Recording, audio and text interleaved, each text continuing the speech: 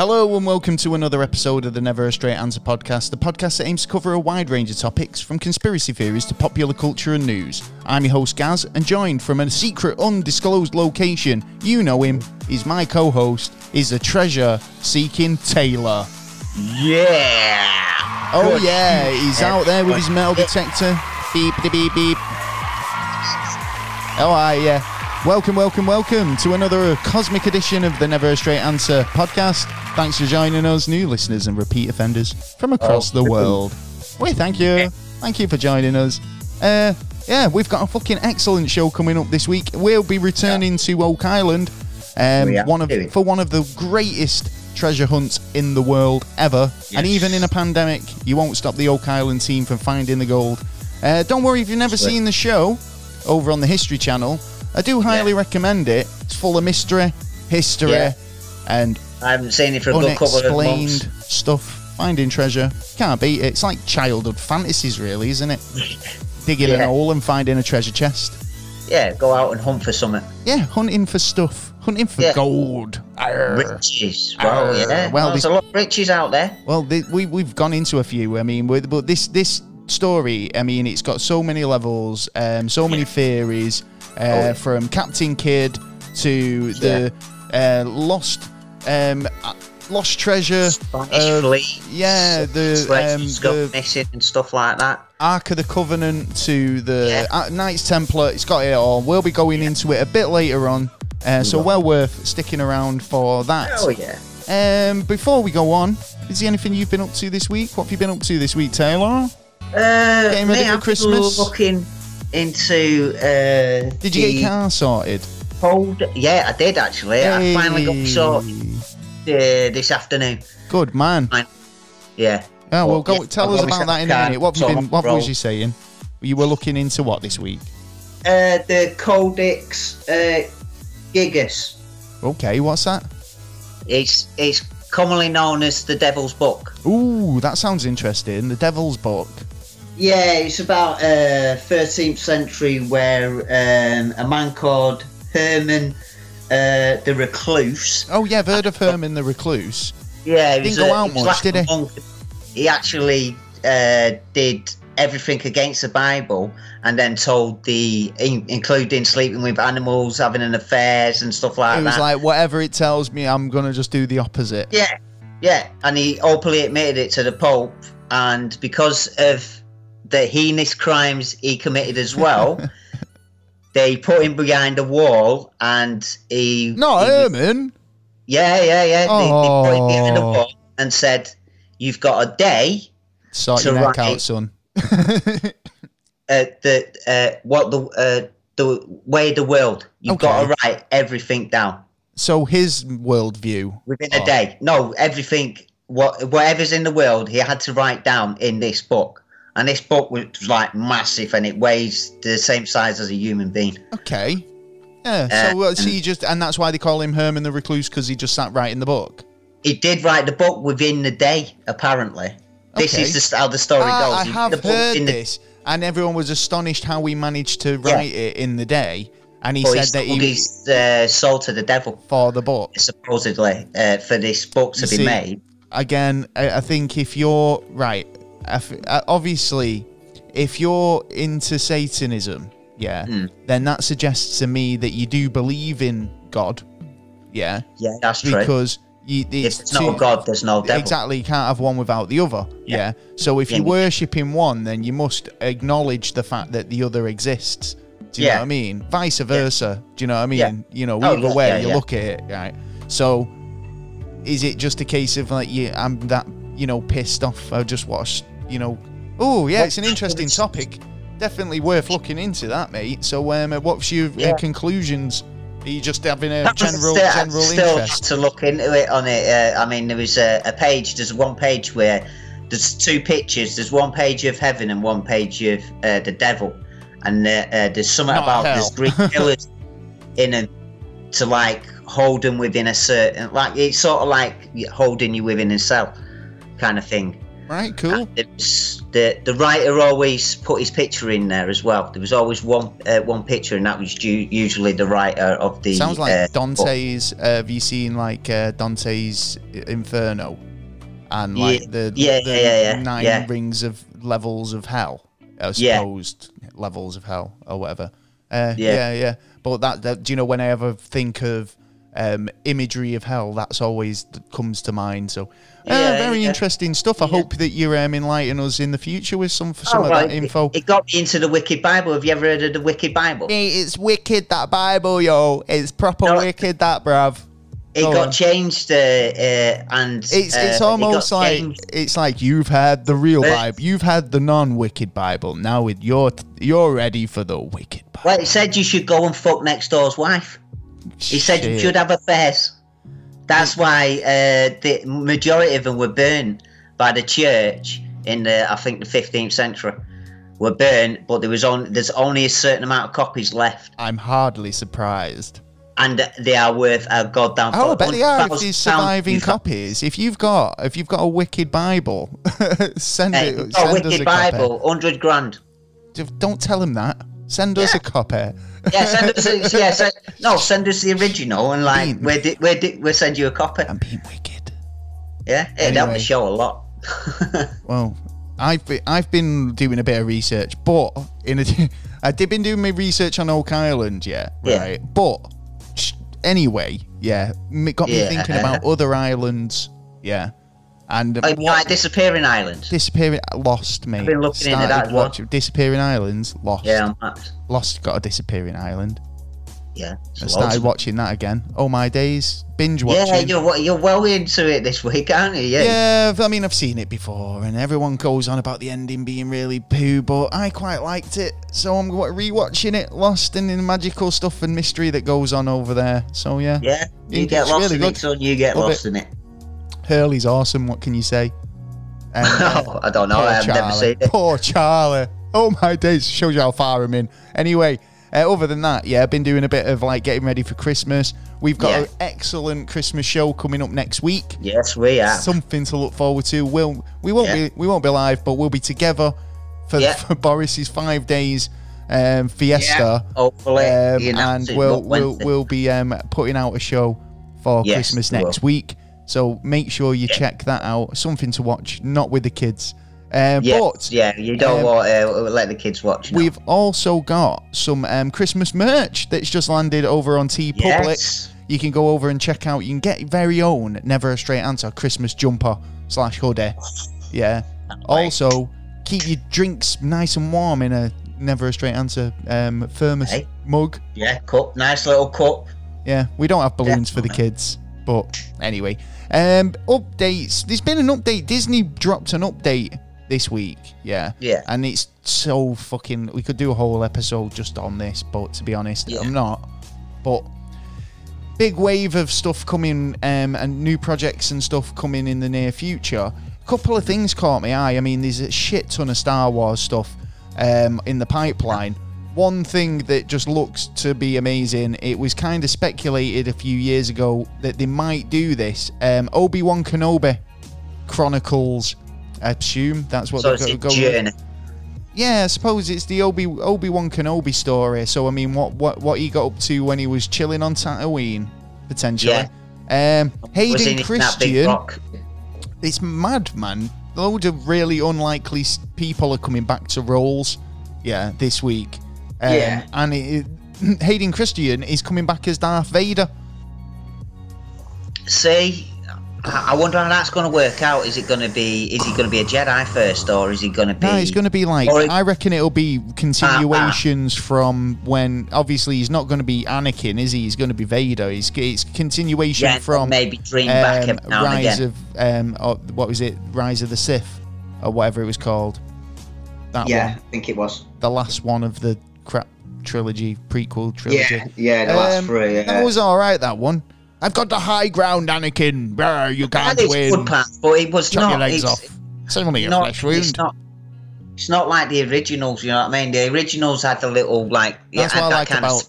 That's what I love about the Mandalorian, because it just looks cheapy, kind of good. Do you know what I mean? Nostalgically good. That's and sort of more like how the rest of Star Wars should have gone. Physical effects more so than the... I mean, have a dabble with the visual effects, but, I mean, it was more physical that give it its charm, I think. Yeah. You know...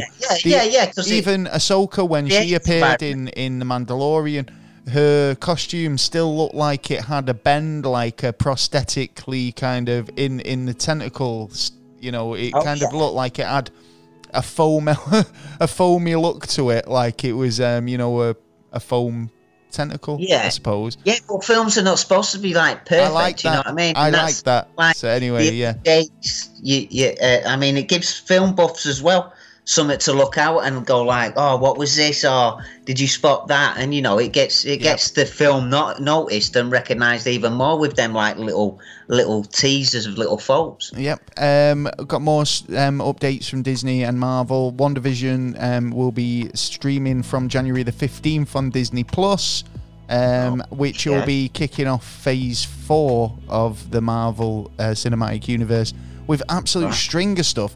You know, obviously, Black Panther was a big movie this last year, and obviously they're talking about a sequel and what they were going to do with Chadwick Boseman's role as Black Panther. With his untimely passing recently. Marvel have said that they're not going to recast him, and they will be looking at other creative ways of continuing the story without, you know.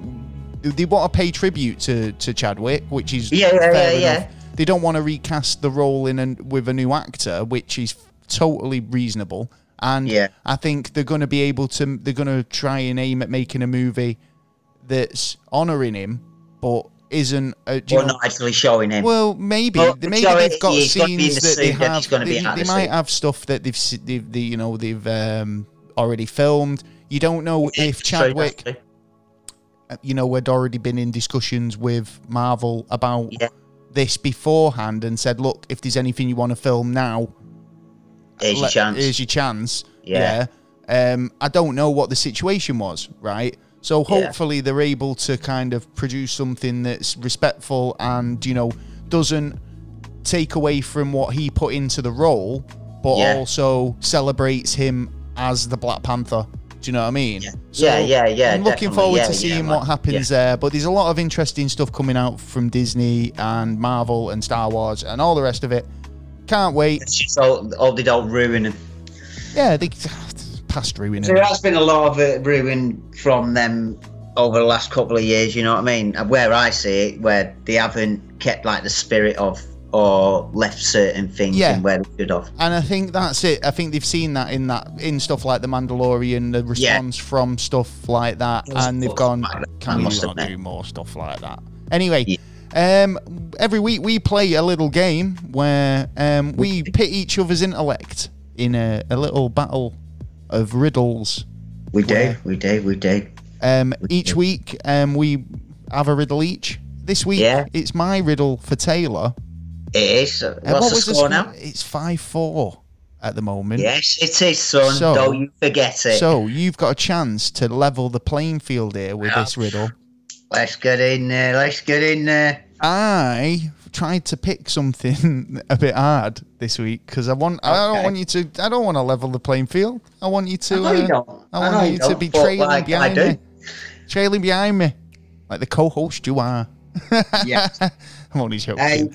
You know we love you. You know the leader always gets shot first. Well, and who'll be taking over when you've gone. Work. He's gonna overthrow me. Yeah. I'm gonna get overthrown. It's gonna be a coup. The leader. There's a coup. Right. Yeah, damn right, man. I'm taking your shit. Coup. You're right, pigeon boy. Right, let's coup. You ready? Go on and give it to me, sunshine. So, what starts with the letter E, but only has one letter in it? But only has one letter in it? Yeah.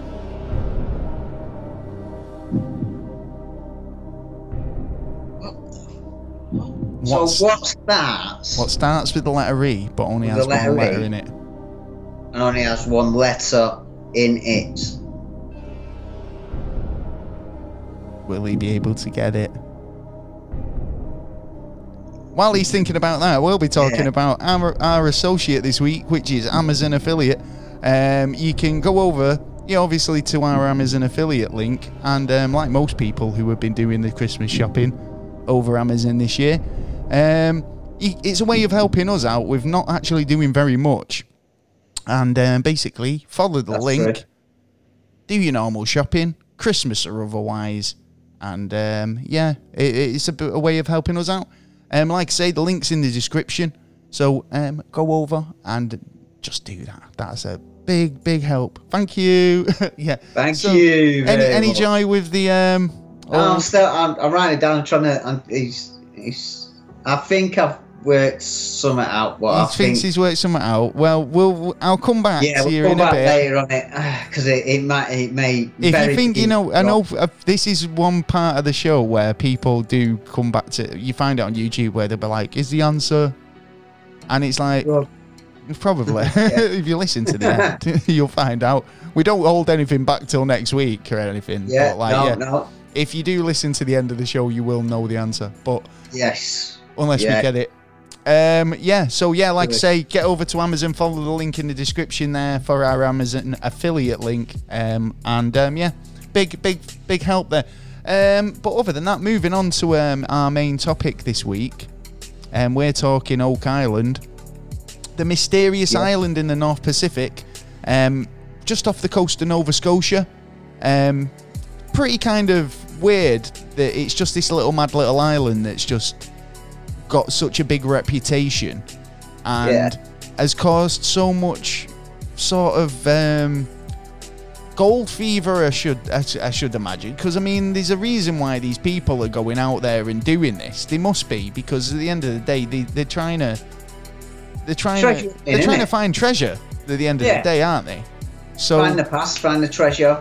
Now, get rich quick if you can. Yeah, that's basically it, isn't it? But I mean, it's like how much money these people are investing in trying to find the treasure. Is it more about? Is it more about the putting an end to the story and putting an end to the mystery, of definitively finding out why these people have put in years of graft and years of expense to try and find whether there is actually something of value or. And I mean, when I say value, I don't just mean monetary. Money, I'm talking about like history, well, lost artifacts, religious artifacts. Now, there's a lot of speculation about what could be buried on Oak Island, and some of the objects that get mentioned are stuff like the Holy Grail. The golden menorah of King Solomon's temple, plus manuscripts, religious documents, even pirate treasure.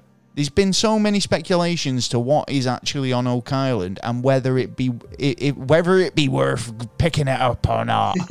Basically, right. The Oak Island mystery refers to a short story that was actually first printed in the National Enquirer, I suppose, or one of those sort of, books that you find with. It was basically small little stories. Do you know what I mean? Small little prints. Yeah. It's one of those stories that's been kind of passed around in hearsay and word of mouth more than anything. I mean, going back as far as like the 18th century, it was it wasn't until decades later that like publishers began to start pay attention, putting the stories involving them in these sort of Inquirer type books, or little adventure stories or stuff like that. So it started getting a reputation, should we say? Yeah, a bit more serious. Yeah, it was early known for. I mean, the island was known as a treasury sort of, location, that something was buried there. And it only takes a little indication for like a treasure hunter to go like, hey, there might be something there. To put that spark into people's imagination. Let's just have a little look and see. Well, one of the earliest known stories of treasure being found or anything to do with Oak Island was by a guy named Daniel McGuinness. Apparently, basically, the story first appeared in like 1857. He said that he was looking for land, like to farm, and he went over to Oak Island, and basically he saw a light on the shore, right? So he went over it to investigate. There was nothing there, but he found an indentation in the ground and a pulley on an old oak tree, right? Thought it was worth investigating. He thought it kind of like rang true to some of the stories that he'd heard. One story in particular was that Captain Kidd had buried treasure there. One of his crew, actually, the original story basically came out that one of his dying sailors from the crew of Captain Kidd stated that there was £2 million buried there, on the island. So according to the widely held story, David McGuinness thought he'd found something that matched up with that. I think that was around 1799. Okay. So he's gone out, found this indentation. He's kind of started to excavate it a little bit, like with, what he had on him. He's using his hands and stuff like that. But after a while, he thought, giving up on this, I'm going to go and get a couple of my mates, John Smith and Anthony Vaughan, to come and help me excavate, right? Okay. So, start excavating, and they dig around 30 feet, and they come across a load of oak logs, like lay down flat vertically, and horizontally, and lay next to each other. It was suspicious. It was man-made, definitely. Yeah. So they clear the logs, they carry on digging, and 30 feet down, they come across another row of logs. So, something definitely going on here. Yeah, there's something hidden under here. I think there was a period of time, because I think they did go back at some point, because I think they actually created a company, I think it was called the Onslow Company or something like that set up the first proper excavation. They've ended up then getting to about 90 feet, and they find a stone, and it's got all these etchings in it, and they reckon that it translated to 30 feet below is £1 million is buried, right? Or something of that effect. The stone's disappeared really now, and no one's really seen it since. So they've got this stone. What would you do at this point? Would you carry on digging? To be honest, I will try and get a bit more history of it before I carry on anymore, in case. I mean, it's not like it is nowadays where you're able to do that research. These people, it's at your feet. There's a indentation in the ground. It's rather dig up. Fucking going for it. Or, you know, whatever. You got no choice, have you? What, you've gone that far, you're gonna have to go and get the treasure, or like go on. I think it was around, they've gone the 9 meters or whatever, the 90 feet or whatever. Yeah. I think it was about I think it might have been even 60 feet or something like that. Yeah. Right. Okay. However the distance they've gone. Right. Yeah. Well, they've had quite a few. So, I'd say about 60 feet. So they've cracked through, right? And then start digging a bit more. Next minute, they start flooding. Yeah. Okay. They've panicked. All the work's just been destroyed, and seems to be a pattern after this, because this is the original money pit, the original site that they believe is the location of treasure. Right? So now all this work they've done, it's been ruined. They can't physically get down there because it's flooded with seawater, and they're wondering where the fuck has all the seawater come from, right? Yeah, even trying to plug it has been hard. They find in like charcoal and coconut fibres and stuff like that, which leads them to believe that there's some sort of drainage system put in place. Now, again, this starts getting people's minds working now, because they're all like this, right? You start finding all this evidence of excavation. And, I mean, we're not talking about just excavation. We're talking about massive scale excavation, like to clear half an island to put in this sort of flood system and booby trap system. Yeah, whatever it is, you know, as a kind of somebody who's, even back in those times, I'd be thinking, someone's gone a long way here to try and hide something. Yeah, definitely, without a doubt, because there's, like you say, the depth and like the trap systems and that have been very well put in place, I must say. So it was actually a bit later on, so the Onslow Company came in and allegedly settled in the centre of Nova Scotia, which is near Oak Island. Their goal was to actually recover what they believed to be the hidden treasure, right? So they continued the excavation down to about 90 feet. Yeah, so that's where... So they did come back as the Onslow Company. Yeah. And then carried on the excavation. It was when they got to 90 feet was when they found the stone. Obviously, they started discovering charcoal and putty and coconut fibres, along with, you know, other bits of, you know... It shouldn't be around there. Obviously, some sort of man-made influence. But that's where they found the large stone, which was inscribed with symbols. So, I mean, it's a bit of a mystery straight out the bat. And this is in the 1800s. Since then, there's been so many different excavations.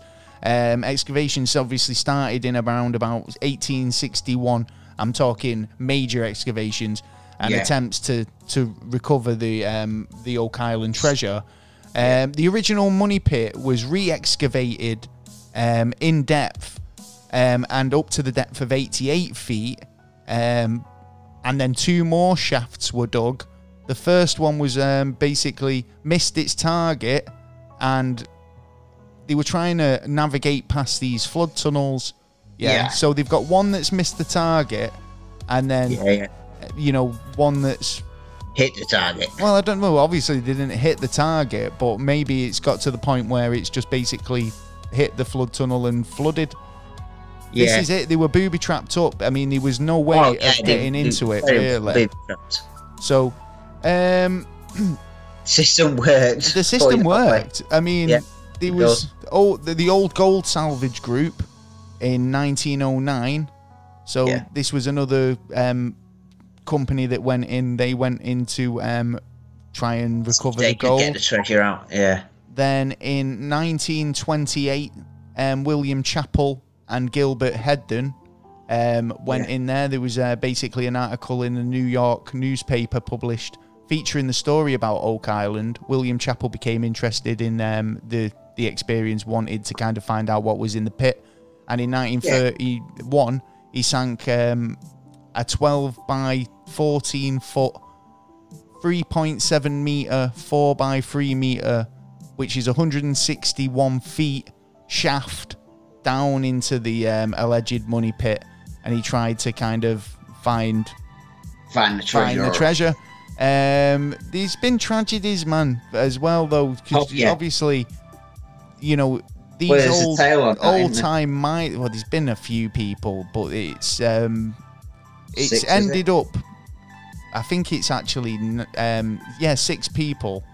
If not, because the 7th one, because they're trying to. This is it. They're saying that there's a curse on the island, and that 7 people need to die before the island will give up its secrets. But I think we covered this last time we talked about it. There's a story around the oak trees and how there's an actual quote that says the trees won't. The treasure won't be revealed until the last oak tree falls on Oak Island, right? And there used to be 7 oak trees on the shore. Now, some people thought that they might be indicators to ships to say that they've found Oak Island because those trees weren't native to the island, right? Now, when you think of an oak tree, we don't think of it as we think of it as sturdy old British oak trees, right? Now, the type of oak tree that was on Oak Island weren't the same type of oak tree.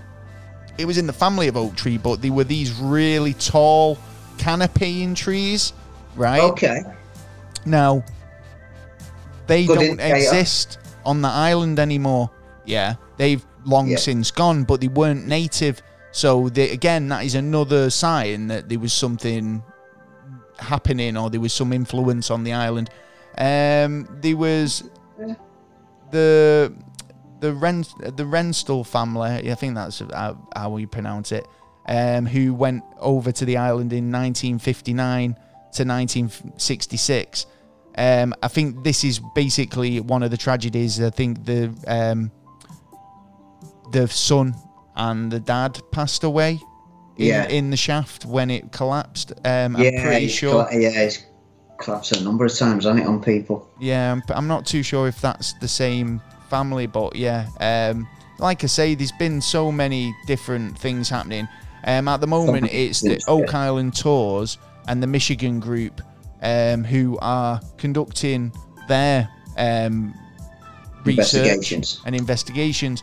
It was announced in April 2006 that the brothers Rick and Marty Lagina of Michigan had purchased 50% of Oak Island, and basically they were going there to do the business. See what's going on there. Had the same sort of introduction to it as most of these treasure seekers. You see, they were basically seeing it as boys, you know, and curiosity and the story and whether there was actually treasure there or. How lads, because they've gone out, they've heard about this story and they've actually thought, you know what, why not?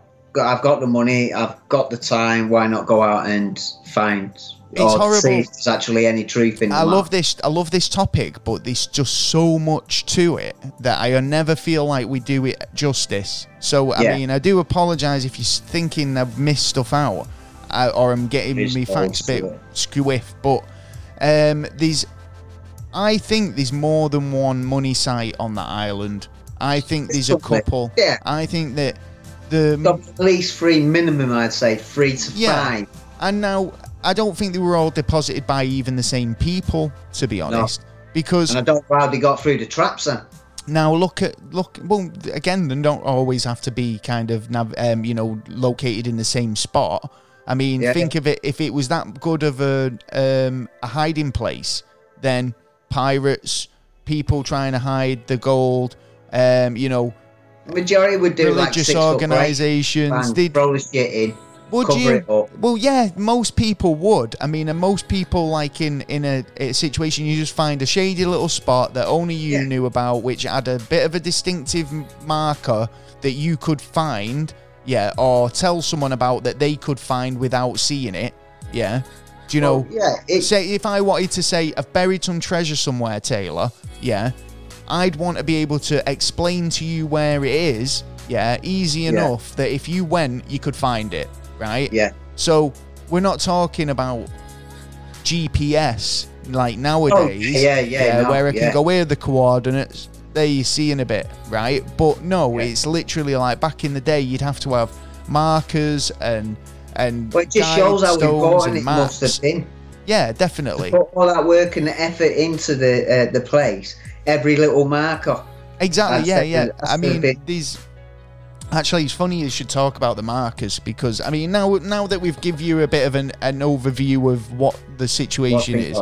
They're finding shit all the time, little bits, but they're finding shit. Yeah, but back from when they first started searching back in 2005, say, they were finding bits, but they weren't finding anything. Yeah, it was all another clue and points to the next bit. Yeah, exactly, and it meant nothing. Yeah, but as all the pieces have slowly started to come together, it is starting to make more sense, and they are finding more stuff because they're getting more accurate with the search locations. They're trying to pinpoint the original site for the money pit.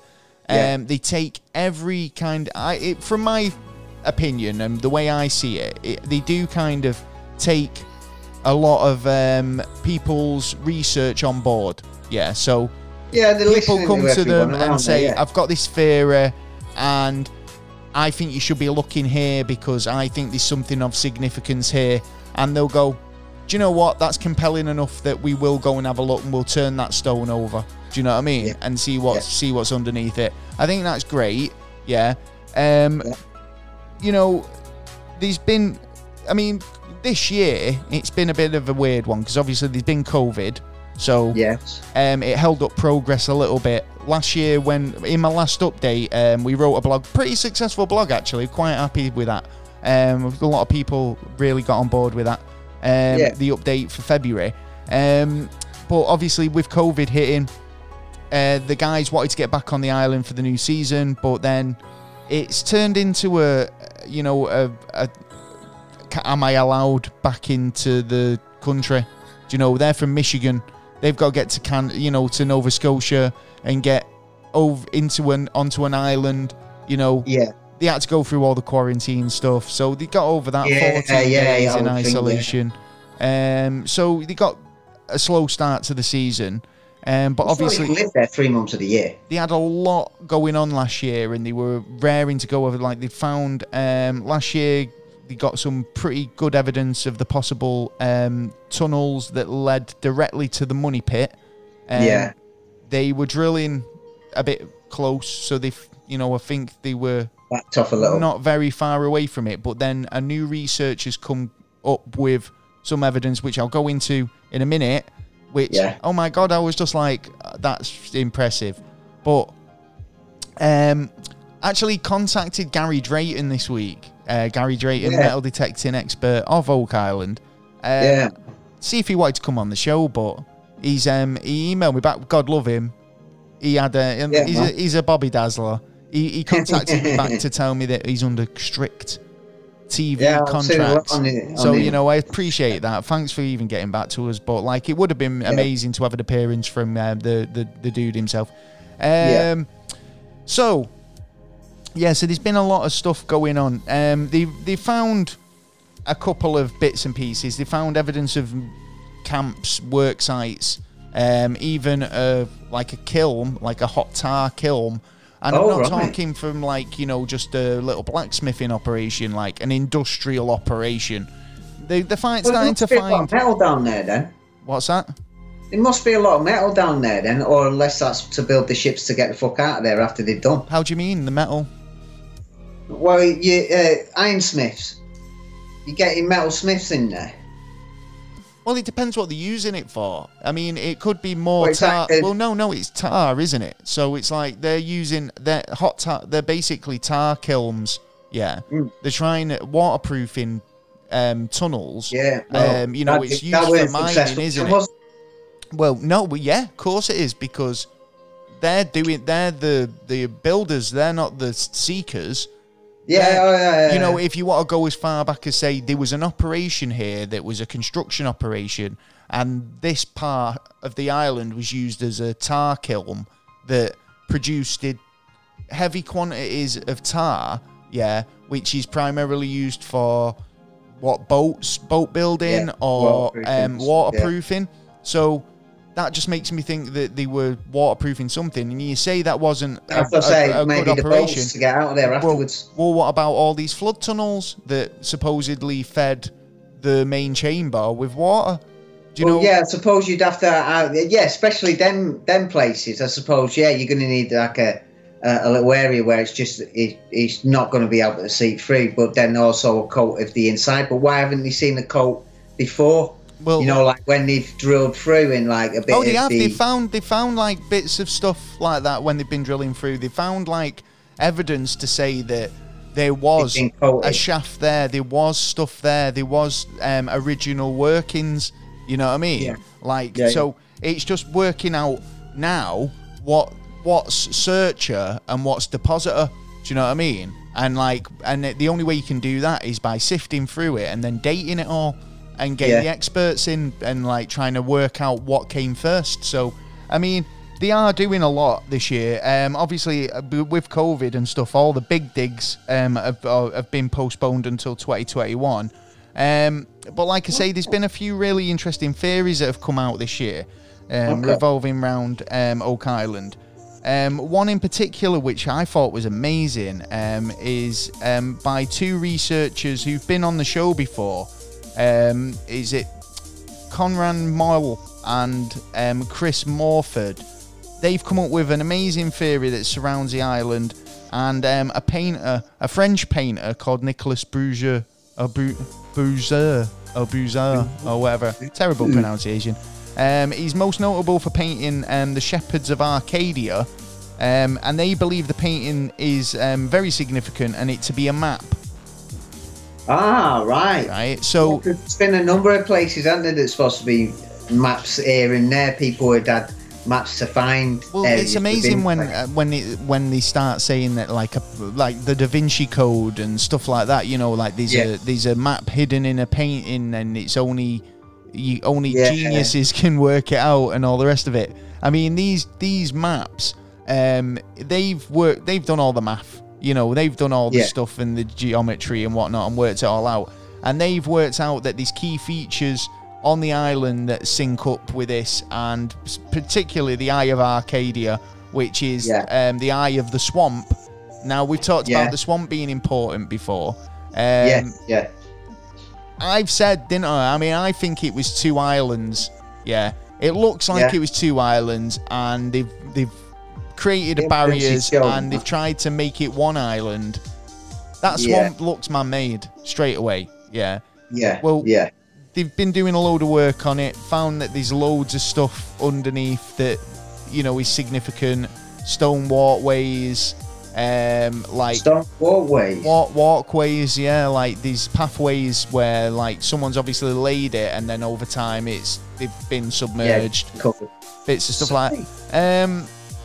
So they've kind of been looking at the key features that line up with this Arcadia painting, but they've also found another interesting thing, that they were doing a bit of research, doing kind of like looking at the swamp area and these key features, and they kind of come out with this.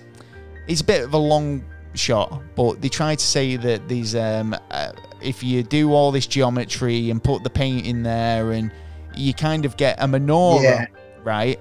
Or like the how you draw a menorah, right? Which is the 8 candle, candle holder, isn't it? Type thing. Religious candles. So there's that on Oak Island. That's what they're trying to say. Yeah. And part of this menorah is a couple of stones that have been known as Nolan's Cross, right? There's a load of boulders arranged in a big cross that the geometry on it's amazing. It's like there's significance to it. The marked, this is a cross, right? Discovered by Nolan. He's ended up naming it Frederick Nolan. He's ended up naming it Nolan's Cross. So they kind of looking at these features and stuff, and they see the menorah. Now, one of the artifacts that is supposedly being kept on Oak Island is Solomon's golden menorah, right? Yeah. So keep that in mind, because I found this amazing, right? There's another place, if you look from the air, that you can see a menorah in the sort of topography of the city, right? And that is in Versailles, the Palace of Versailles, right? Now, apparently the Palace of Versailles actually was a place where they hid holy artifacts and kept them there for a bit of a duration. Apparently made famous in by Louis XIV, apparently. Oh, right. The building. Also, basically, it was where the golden menorah of Solomon was kept for a while, right? Yeah. Would it amaze you, even, if I told you that if you drew a straight line from the end of Nolan's Cross, and carried going in a straight line, it'd take you directly up the driveway of the Palace of Versailles, right to the door, right straight to the door. Right to the door. And that, you know what? That's a little bit. It's kind of strange as well, because it is fucking strange. That's like half a world away. Yeah, and not only that the world's crust is still moving. The world's crust. And he's still saying that because their crustacean against ours is now. That's amazing enough. It seems to have been stayed there. That's amazing enough. Yeah. If you drew a straight line from Nolan's Cross all the way to the Palace of Versailles, which was the home to Solomon's Golden Menorah for all that time, then would it be the only other place that Solomon's menorah was kept was in Solomon's Temple? Right. So it was 3 areas altogether. 3 areas altogether. So would it shock you that if you drew a straight line from the other end of the cross, Nolan's Cross on Oak Island, and go the opposite way, you'd land smack bang on straight into Solomon's, the Temple of Solomon. Oh my days. So there's obviously some significance there. It's a perfect line. There must be more to it. I wonder if it's on a thingy line as well. What? I'm sure there's an actual cartographers and people who know a lot more than me about it. Looking into it. There's obviously a lot of specific locations to look at. But obviously they said that there was 2 stones that they based on their geometry and findings from the painting and their math to look at. They said that there'd be 2 significant locations, one on lot 11 and one bordering lot 12 and lot 13. So basically just on either side of the swamp, right? So they go there. They've never looked in this area before. So it's a new environment, new place to look basically at. Under shrub, all the rest of it overgrown. One of the markers is a dig site. These previous digs years ago, someone's dug there. Right. Whether they found what they were looking for, they don't know, but it's definitely been disturbed. The other site, there's a rock there that suggests that that's a marker. So there is something to it. There's still more research to be looked into over it. But I think, when they come up with, even though it sounds so far out that I've got this painting and I've done the math and I think this is a map to this and, all the rest of it. But I think that is just so fucking amazing that you can draw those lines and you can kind of get those, get the connections. Now, there's another theorist who's come forward, and in the same vein, she's a cartographer. I've got a name here now. She's called Erin Helton. She came up with a theory based on a map dating from 1327, right, of Oak Island. It had a load of different geological locations and areas on the map. Some of them that are still there today, like Nolan's Cross, which were identified on the map as being a feature, right? Some of them aren't there anymore, right? So this woman, she's basically thought, right, well, I want to find out what these different features are. And there's a list of features on this map, one of them being the anchor stones, right? So she thinks if I can find these anchor stones, then I can probably pinpoint the exact location of the original money pit. So she starts looking into it. She's getting everyone excited, obviously. It's a new theory of this new master plan, which seems to tie in with other stuff, like I say, information is coming through. Using geometry and old map reading skills and all the rest of it, all this bullshit, that they were able to kind of try and locate these areas, right? Always use pentagrams as well, don't you find?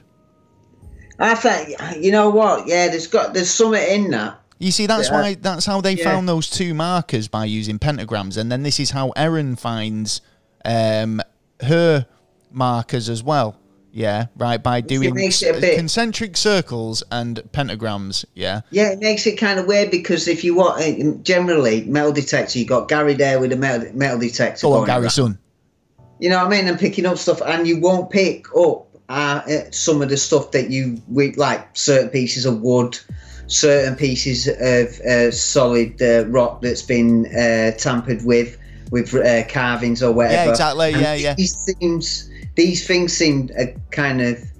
Well, obviously they work because they've been proven that they work. So there's some indication that we'll go into it because there's one in particular in this theory here. So Erin's been looking into it. She's looked at various LiDAR and aerial photography. She's basically come up with two stones two locations where she thinks are the pinpoints, the anchor stones that are marked on the map. Right now, based off already current information they know, they can use the old map to work out where the money pit is supposed to be, right? So the funny thing about this one is she's gone out and done all the research. She's a cartographer, she does a data analysis, she's also an archaeologist, as well as many things. The theory says that basically this all comes back to a map, really old map, all this to one map. So she believed that the money pit, get this, right? So she's pinpointed the money pit, or where she believes it is, right? And she's turned around to the lads and said, where's your most promising target? Right? And they've gone, well, last year we had a target, RF1, right, which was a borehole we dug. It had... is that the one where the diver went in? No, it was two. This was like way after caisson boreholes where they were big enough to send divers in. These are exploratory boreholes where they do a lot of them, and then they try and work out pinpoint accuracy where they're going. So, but the most promising target was RF1, and what they did was they drilled down. But as they drilled down, they felt like they hit something. But and now they're looking for the chapel vault, which is supposed to be a big wooden box encased in concrete, right? And when they brought the drill case on up, to kind of find out what was in the sample, they were finding bits of wood, but was dating back to the time period. They found human bone, parchment. Now, this is all at like 100 feet deep. There's no way that this stuff should be there, but it is, right? So their most promising target, RF1, they believed that they were on it, maybe a foot away from it. But like I said to you earlier, it's like you're a foot away from it. You don't know which edge of the box you're on. You could be on the north side, the south side, the east side, the west side. Or so you got at least 4 more. Your next move, you could drill your next hole, but be nowhere near it. You've gone the wrong way. Like you've gone backwards, or you're not going in the direction of the box. You could be really lucky and drill your next hole and hit it straight away, but you've got more chance of not hitting it than you have of hitting it. So they didn't. They had an idea where they were. Until they got more evidence, they were going to kind of leave it at that. I would have kept it until I had I'd actually had the perimeter of the actual hole. Well, it had the best spoils. It had the best sort of data that came out of it. There was actually a human bone of 2 people in that hole. Shit. One of I think he was American or Native American descent, and one was European. So I'm not sure exactly, but interesting stuff. They're saying that they reckon that a lot there's been different other ways that Europeans and that come over. Well, they went out looking for the anchor stones. Now they found the anchor stones, or where she said that they'd be. Again, significant stones that have been left in a place that mean something. One of them was, they identified it. They feel like it was a surveying stone, like for the map. Do you know what I mean? Okay, that's what they're there as. Right. But once she'd done all her maths and she pinpointed her math, when she pinpointed out where she believed the stone was, and then asked them to marry it up with their best spot, it was within 3 feet of each other. Interesting. So I think they're kind of in a good frame of mind that they're in the right place. That's and then but like I say, big digs and big excavations have been put on hold for the moment. So it's one of them, innit? It's like last time I heard, 8 million, and now plus another couple of series. So it's like, good man. I mean, they're investing their own money though. It's a lot of it. The Laginas, Yeah. I've got a bit of information here. So obviously, I say they've discovered a pine tar kiln.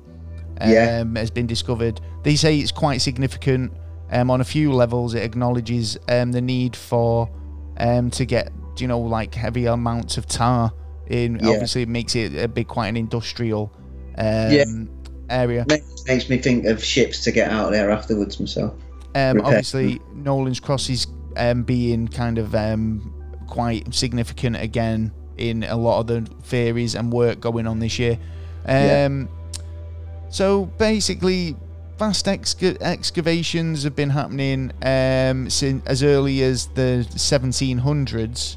Obviously, 1795 was when the first dig happened. Started. Known. Okay. Lots of kind of information out there if you do want to go out and check it out for the Oak Island.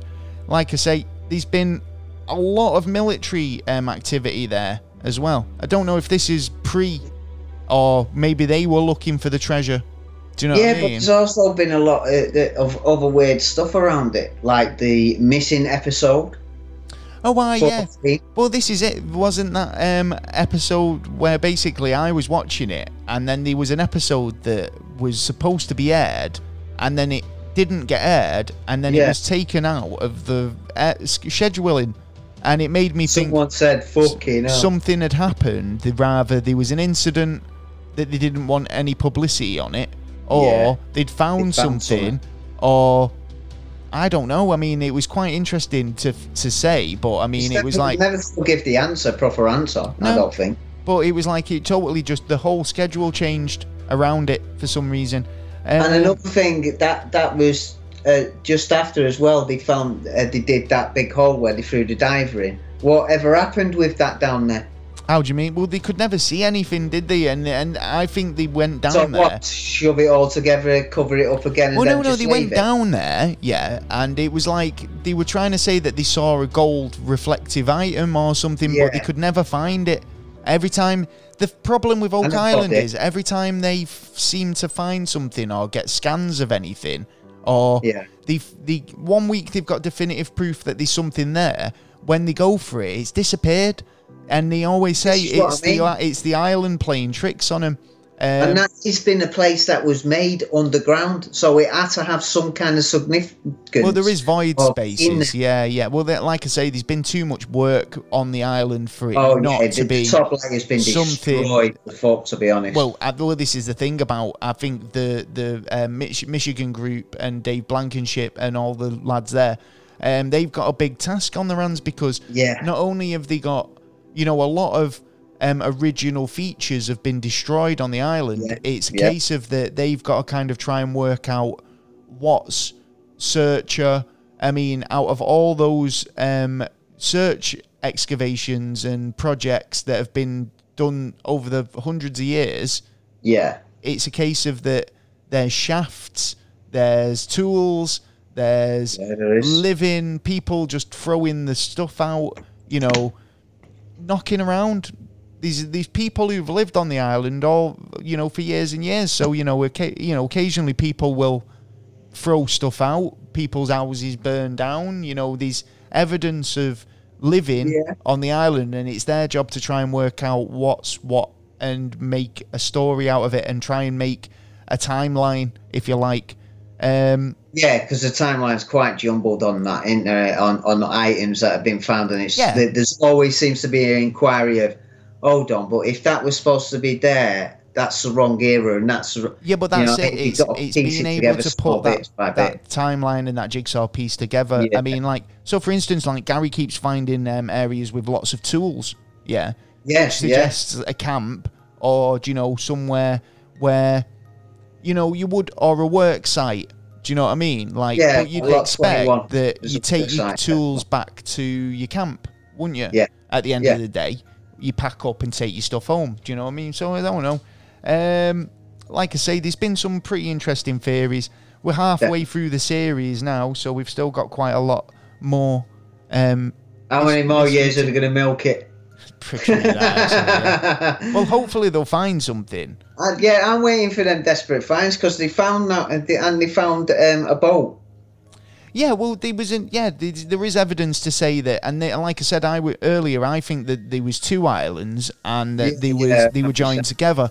Now, one theory is that a boat was sailed between them, sunk with the treasure on, and then filled up to make it look like it was just one island, or they were trying if I remember rightly, cover it up somehow, because they have found evidence of a mast in the swamp. Yeah, they found decking, basically lengths of timber that would be used for decks.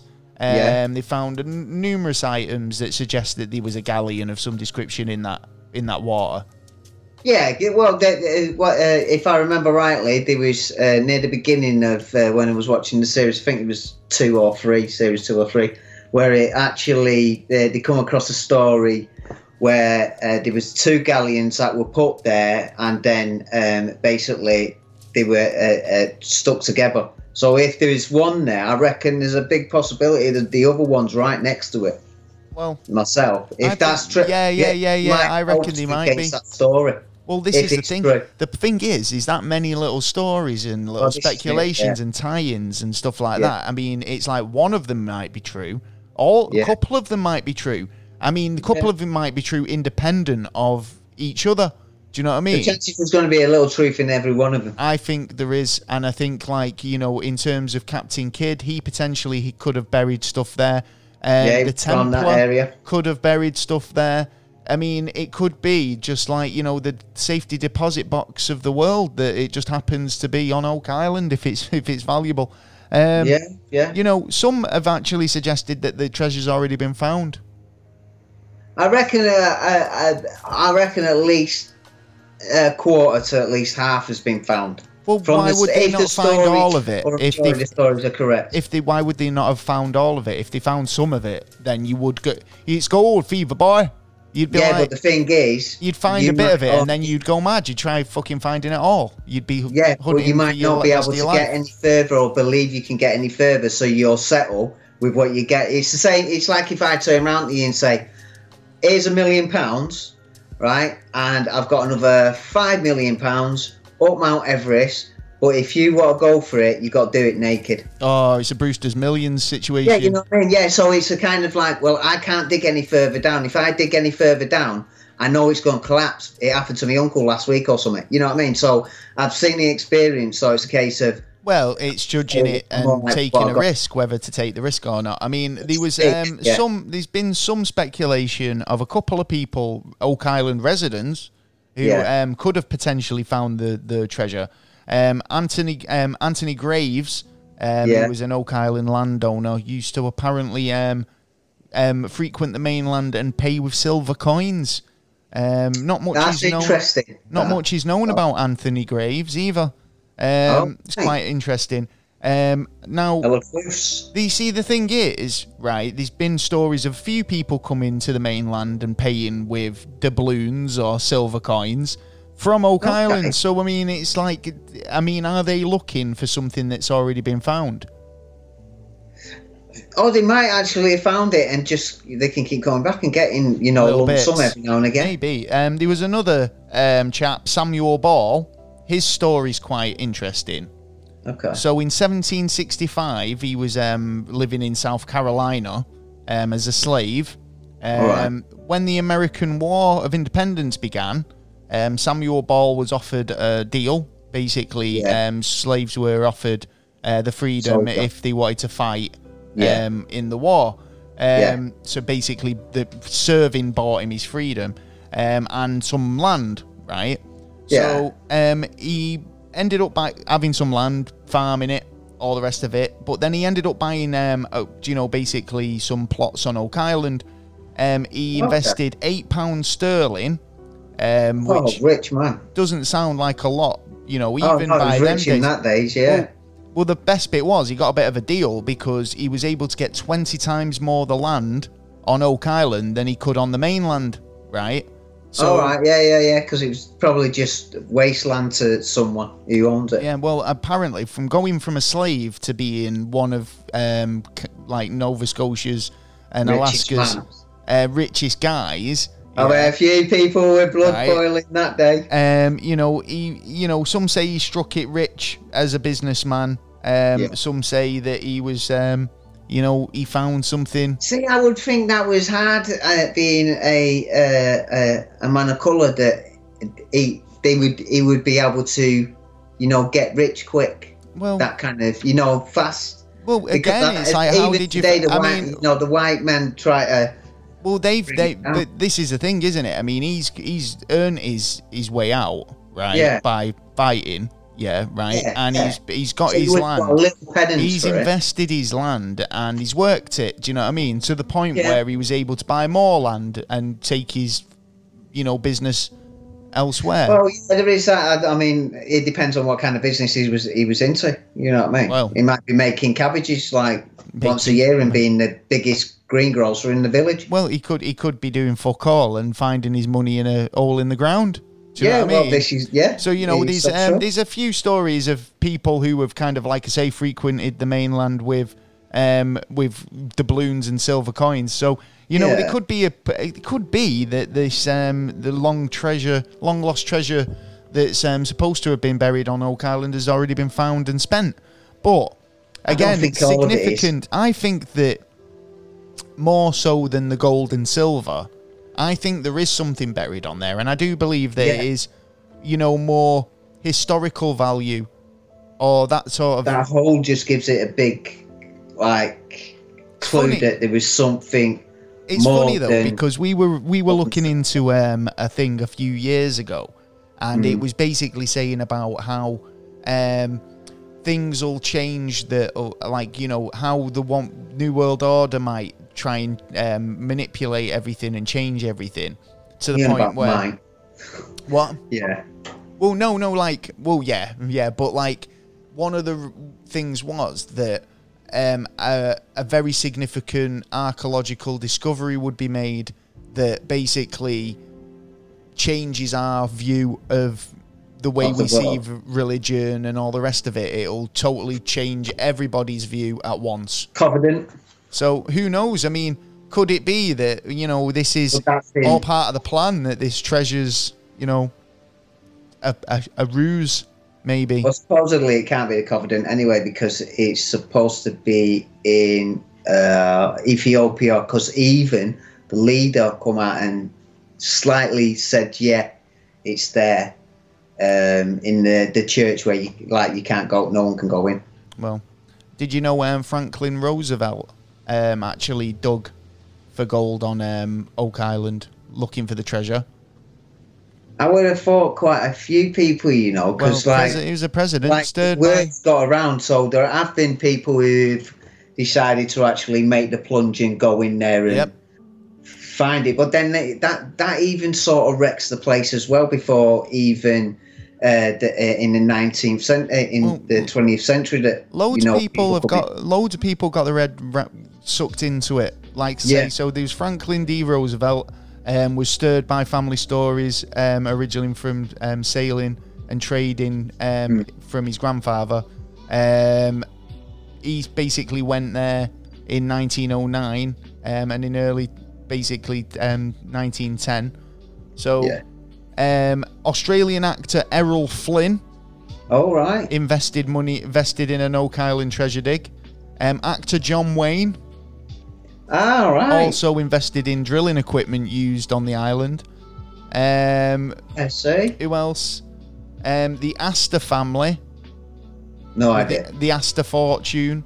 Basically, I think is it Victor Astor? He died on the Titanic. All right. Still don't know him. He was he was a very rich man. He was. I think he invested in the Titanic, but he died on it. He was a passive investor in the digging. And obviously, when you think of adventurers and explorers, Rear Admiral Richard E. Byrd. Ah, sweet. I like that. I like the idea of that as well. Yeah, he was also a passive investor in the Oak Island explorations. So, these big... Yeah, I like that. In terms of treasure troves, I think more likely they might. I think there's two genuine things that could have happened here, yeah, because there's a lot of speculation about the Knights Templar and this historically significant treasure. We had someone on about that, didn't we? That's the big payoff. That's the one that's like, you know, game changing, world changing, historically fucking, you know, gonna change everything, worth $1 million, priceless. People on top have had a little piece of the pie. That's but I priceless. Think Then you've got your Captain Kidd treasure. Yeah, you know. Yeah. What's that? Some Blackbeard treasure. You know, you've got some like pirate treasure that's buried. Yeah, it's not significantly valuable, not historically game changing. You know. Not in their time, but maybe in our time. No. What I could believe happening is the likes of Samuel Ball and, you know, anyone else who potentially found something on the island was finding these, like you said earlier, shallow dug, hastily hidden, right? Not very much thought into it, right? Yeah. I think if anything's been found surface, that's what they found. Pirate treasure, silver coins, that type of stuff, right? What is happening and what was happening on that island in terms of excavation for that time period is so vast, that there was so much trouble gone to hiding something on that island, that it has to be some sort of game-changing find. It's got to be something that's not been found yet. I think some Big's there, and then afterwards a couple of more plots come in, like a couple of pirates come in and went. That's what I think. Right, I dig this. It's not a bad spot, this. Compared to the first one. Well, apparently there was even stuff from, what was it? There was British sailors had dug a pit to store loot there, apparently, from the British invasions of Cuba during the 7 Years' War, valued to be what? It's funny about, what was it, 100,000 or £1 million? You know what? That is fuck all compared to even now. They found a ship that sailed from Mexico that got blown up in a war by the British, and it has billions down there, not millions. It has billions down there. So consider $1 million. That's fighting now. It's still over. Can America have it, or Mexico have it, or? But this is the problem, isn't it? Because like, if it is historic, if it is very important things they find, then what's it to stop? Like the Spanish government are rubbish. Like at that, Whenever time you see anybody's found Spanish treasure, they come in and go, it's ours. Take it back. But funny enough, they've gone, we nicked it, but we nicked it clean. So we want it back. It is actually ours. Exactly. You nicked it, but Spanish is going, but we nicked it clean. We weren't dirty about it. We did what everyone else was doing at that time. And it's like, but it don't mean you come in and nick our fucking be now nice. You can have it back. It's like communication. We got some women, you know. It's like me robbing your TV, and then me having your TV robbed. Yeah. And then me going, I want it back. You know what I mean? No, I nicked it in the first place. You didn't know until that went. Well, like I say, there's a lot to go into. I hope, I think we could talk about this all day. I mean, there's. Do you think it's just a hype hoax? What do you think? Bottom line. No, I definitely don't think it's a hoax. Now, when I first started watching the series, it was like, you find little bits here and there, whatever. It could be nothing. But then after, like I said, they found the big hole. They set the traps off.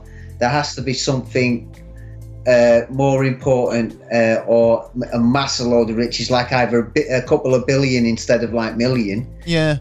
There's a lot of these artifacts that aren't, they haven't turned up, have they? Yeah. No. These supposed artifacts that come up in documents, they come up in scripture, they come up in books. Yeah. But the top surface has been so mixed up that. But nobody's ever seen them. No, but start. So they've got to be somewhere. Everything's somewhere, unless they've been totally destroyed. Yeah. I think. And I can't see them being destroyed. Now, I mean, I'm not 100% sure that is exactly what they find, but it's nice to speculate on what could be down there. I mean, to be honest, I'd be happy if there was something. I'd love them to find something. And to be fair, I wouldn't really care if it wasn't all the jewels and gold. But if they pulled up a treasure chest or a box from in a hole that's been there for that amount of time, and they went to so much trouble to keep from prying eyes, then it's got to be worth a peek. It's got to be worth a peek. But on the other hand, are some things just better off left where they are? I don't know about this because history, like, no one's exactly going to come back and get it. Could we be opening Pandora's box? There, a lot of them would be dead now. Well, yeah, true. I mean, so it's something about history, and it's us being inquisitive. We're inquisitive as humans. We're always inquisitive on how do you work that out and stuff like that. So I think it gives us a little bit of a spark of have you seen this? And every night, imagination going, doesn't it? Yeah. Oh, we've got a little bit of something here. Oh yeah. Well, the History Channel are a master of keeping you watching. I do say that. I mean, the thing is, there's a lot of hiding as well. I think there's been some. There is a lot of hype in there. Yeah, there's a lot of hype with the show and how they, basically sell it. Yeah.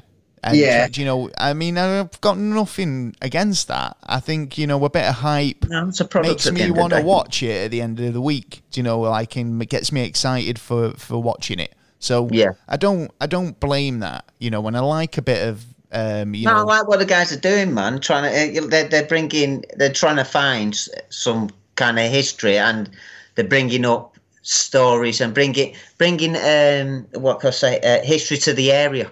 And finding out actually what the story was, and they're putting their own money into it as well. So hey, we can't do that everywhere, can we? Really? At least there's a little spot there where we can do quite a bit of archaeological finds in that. Yeah. Especially with being weird as well, with all the interest and stories, and like I was saying before, UFOs have been spotted around that area and stuff like that as well. So is there anything that you found out about Oak Island, or anything that I've mentioned tonight that you thought actually that was quite interesting, or is there anything that you anything you'd like to see in the next couple of years from Oak Island? Yeah, I want them to go back to that hole. I want them to drain that hole and actually go down. Which one? That's basically the one where they first thought it was the money pit. The one where it's supposed to have papers in and stuff this is RF1. Basically, that's where they believe the money pit to be. I think this year, at the end of last series, they were basically insinuating that they were going to be doing a big scale dig. Yeah. Like getting the diggers in, and rather than just putting a tube in and trying to get as much information as you can by going down one tube. They were gonna dig the whole area out, and get and finally get to the bottom of what's there. Well, that's what we were promised. So, unfortunately, like I say, 2020 has put a fucking spanner in a lot of works, and that's meant that they can't get he's in a wetsuit, mate. Throw him down in a wetsuit. The teams they need and the equipment they need to do that until next year. But it just means that they've got a lot more opportunity to scope, explore other avenues. But that's where I think they're going wrong. Because I think honestly, I think that if they were gonna go, if they had the go ahead this year to go and do the big dig, we wouldn't find out answers like around surrounding the swamp, or any of the other little significant sites they found. Why going at the same time? Well, there's actually another site that they found. They found this other site, where this tar kiln is, right? Yeah. Where they believe that there was a hidden. Well, there was a building there, owned by one of the people who lived on the land. That is believed to have a hidden basement, and potentially another tunnel, Now, they've excavated it a little bit, and they have found some evidence there, but they're waiting for permits, yeah, because they can't go in without the correct permits. And this is the thing, you find something of significance. Permits what? Well, permits to say that you've got to excavate that site within the so they've got to do it the proper way. Okay, yeah, fair enough then. Yeah, so it's all a case of applying for the permits, waiting for permits, before they can go ahead with it, and usually it takes a few months. So there's a lot of avenues they can explore without going down the big dig route. I mean, the big dig's exciting. But still got to keep the concentration on the big pie. The big dig's exciting, but they've still got a lot they can be getting on with this year, is what I'm saying. It's a lot of stuff that it's little stuff, but it's burning question stuff. Major. So yeah, I'm quite happy for him to go doing the bits in the swamp and whatnot. But we've run out of time, unfortunately. That's it for the Oak Island this week. Unfortunately, we've got so much to talk about Oak Island. I'm pretty sure. I'll update with a few bits and pieces as it comes in. Yeah. I want to see him find the Coverdon. That'd be the day it'd be turned off. It'd be like, right, the series is finished now. Yep, that'll be it, innit? It'll be like they've all melted. They opened it. Yeah. We have new supreme leaders. They opened the Ark of the Covenant and they all melted like in Indiana Jones. So there you go. So, there you go. That's this week's topic. But the show's not over yet because we've got plenty left. Partially, we've got the news. It's the news! Oh, yeah. We've searched far and wide from Land's End to John O'Groats to find the best and weirdest news around the corner. Around and about. And I believe we've done you justice. We always do. There's a lot of angry ladies. You go through them cycles first. We've got some angry ladies in the news this week. Couldn't believe it when I was looking. This woman, honestly, I'm not even joking. Is it Miriam Rodriguez? Yeah. Watch out for her. Fucking, she can make it. They're gonna make a movie out of this woman. Yeah. So she, hell, let me start from the top. She stalked her daughter's killer across Mexico. Yeah. She got them one by one, armed only with a handgun, a fake ID, and her disguises. Miriam Rodriguez was a one-woman detective squad defying the systems where criminal immunity often prevails. Oh my God! I got to give her. I'm just picturing this woman. Totally. In fact, I'm going to give her one of these. Miriam Rodriguez. What can you say? It's like you might as well. You're looking after yourself, basically. How do you mean? Red is you're looking after yourself, and she's gone out and. Well, she was pissed. It's just a shame she got caught. Do you know what? Someone went to her and said, "What are you going to do about it?" And she went, "Well, I've got a certain set of skills. I've got a particular set of skills." And they went, "Whoa, Miriam, what are you going to do?" She went off and she fucking sorted it. She went all taken on their asses. Hey, you know what? Yeah, I couldn't say that I wouldn't do the same. Well, she clutched a pistol in a purse, and she ran past ran past the morning crowd on a bridge to Texas. She stopped every few minutes to catch her breath. I don't know. This is you know what I mean? Sounds pretty. Like sounds like someone's wrote a really in-depth article there, but you know what I mean. I'm not going to go. It sounds a bit thrilling. So sounds a bit kind of bad. Fair enough. Got this other story, of a woman who returned her $3,000 engagement ring. Oh yeah. Why would you think she returned it? Didn't fit. No. Oh, because she weren't going to marry the guy anymore. That was a good reason. That's a good reason why you'd give up your engagement ring, right? Yeah. Right, well, that wasn't it. This woman was reportedly returned her engagement ring to a partner because it didn't cost 10% of his salary. Yeah. So whoa, the he ring, must be on some big money. which was made of white gold with diamonds and sapphires, cost the man about $3,000. Yeah. However, he allegedly makes more than that. Yeah. So he's sort of being a cheapskate in. Well, the rule apparently, the the rule to follow apparently is the 10% rule, which says he should spend 1/10 of his salary on an engagement ring. Why is he telling her how much he's earning anyway? Well, it means he should have spent between. Way round. Just as long as you've got enough to pay whatever you're going to be using.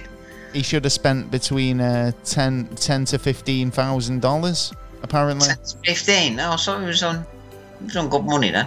What? Fucking hell, but yeah. Oh, all so right. that's how much he was worth. Yeah, I can see her point of view though. How much he thinks he's worth. $3,000 instead of the 10,000 that she should be worth. Well, the man. Well, it's lost at the end of the day, isn't it? Really? Yeah. Sure, there'd be a girl out for him when he's flashing his cash. Well, he posted on Reddit and asked it, had he done the wrong thing by only spending $3,000 on his engagement ring?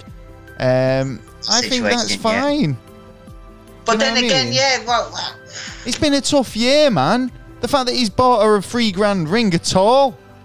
Yeah, well, yeah, you know what I mean? I agree on that as well. So he could have turned around and said, mate. Yeah, he could have turned around and said, I'm sorry, love, but I was going to propose this year, but you're going to have to wait till next year. Well, he obviously wasn't thinking of what she was going to feel like. If we're still together. When she finds out the price, and why is he telling her the price?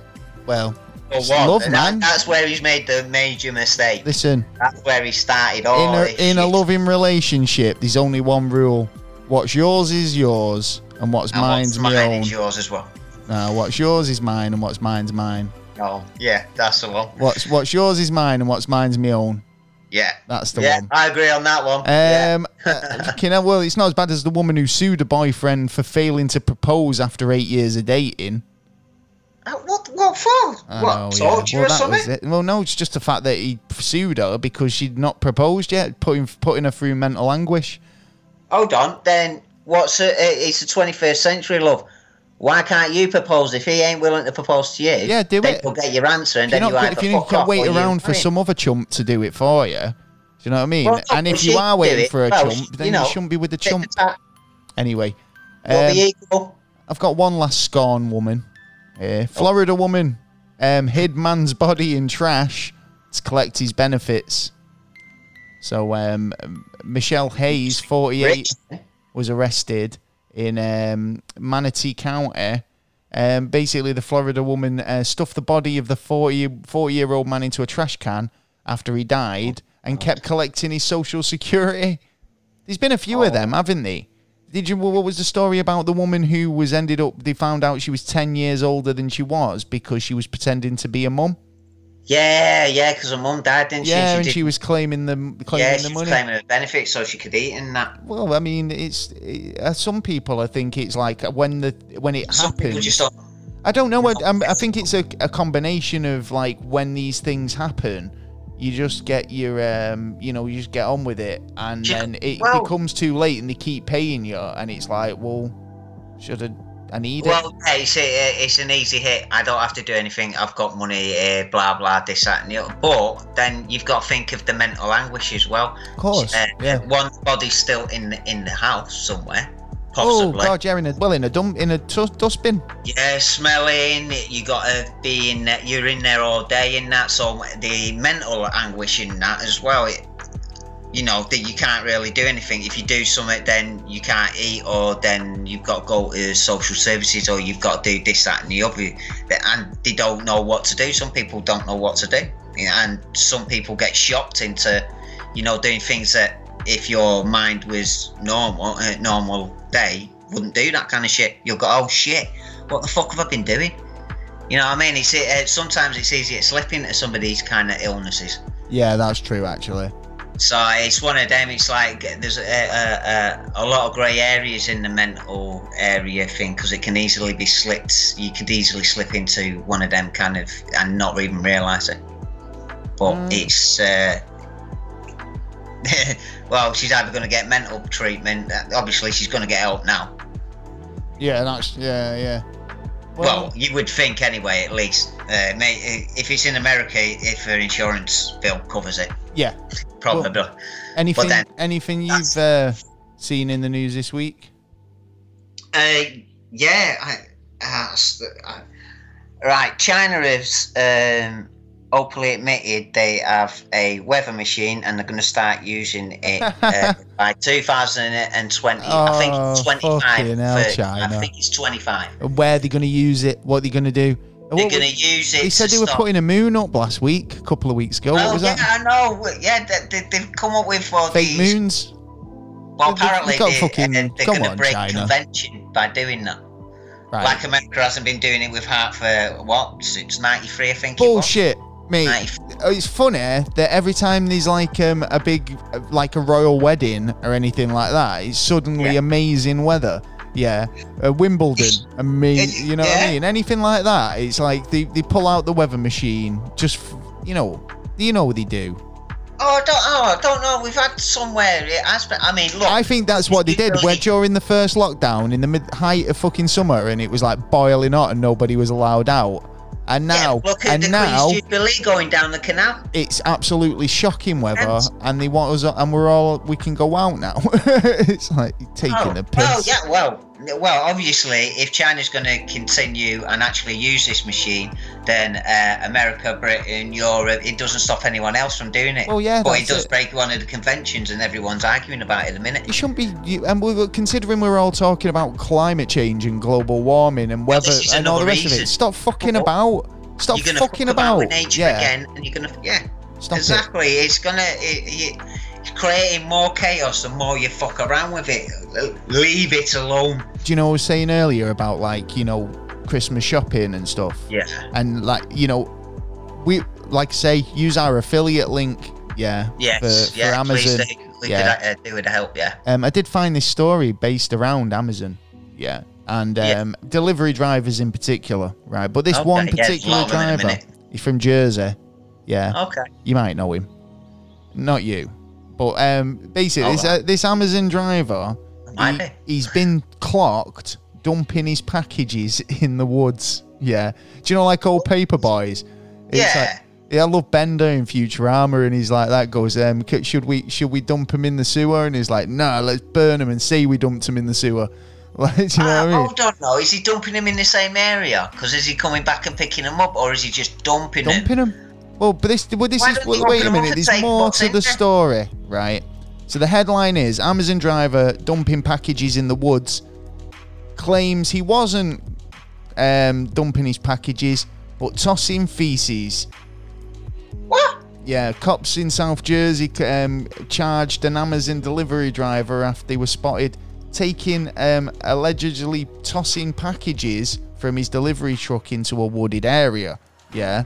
Okay. The Logan Township police officer was on patrol, saw the Amazon van parked up on the hard shoulder, and basically he spotted the driver later in the day throwing these packages. Identified him, and when he pulled him up and asked him what he was doing, he told the officer that he was throwing his feces into the woods. Yeah, right. So what? Several packages of feces. What did he have the trucks that day? It wasn't packages as feces. The officer found that he was dumping undelivered packages. 11 packages. Right, you're supposed to take them back to the depot. So when lazy bastards, man. Up, honestly, where's my package? Yeah, where's my package? Yeah. Well, he was fucking about 100 miles down the road, so he had to go. He's saying it's been delivered. Saying it's been delivered. It's not. Well, 11 packages with a total value of $288 or $289 were found. Police agree that he was hiding them and later planning to return. Yes, I thought he would. Yeah, to take them home or whatever. Why would you throw them away? Like, you know what I mean? If you're gonna get rid of the evidence, right? Well, all right. I've got the receipt in here as well. Yeah, so we can go back to his depot, drop the van off, and say, nah, they've not you know. Yeah, not been delivered, and if they get the house checked, then he can come back. Well, no, if he comes back with an empty van, it's only when the customer says he's not got the parcel, but then it's his word against his. He came back with an empty van and said it's delivered on his machine. So, yeah, but how many times has he done it? Well, the 11 times there we know of. Do you know what I mean? Yeah. Like, so, you know, just watch out. I mean, waiting for your parcels, make sure you get fucking tracking on them. So one thing about I'm always worried about quality as well when you're shopping online and that. Do you know what I mean? You don't know what, you can't feel it. Get it in your hands. It's not. So. Or certain material, and it's not. Any more news for this week? Yeah, actually, from Wednesday, just gone, in Russia, in Moscow, you can actually have your restaurant meal delivered by a little mini robot. Really? Like a little drive delivery straight bot? to your office, straight to your house, straight putting to the people out of jobs. Meet you there. So that's it's a new start of something, yeah. Oh, like it's like drone delivery drivers. Yeah. So, yeah, basically. What do you reckon to that? Skynet robot uprising. I think that it's definitely kind of the restaurant business. Well, yeah, again, it's taking over. I mean, I'm not being funny, yeah, right? Because I'll have to tell you about an incident I had recently, right? If they can do a better job, right, then I'm all for it, yeah. Yeah. Now, you get your takeaway, right?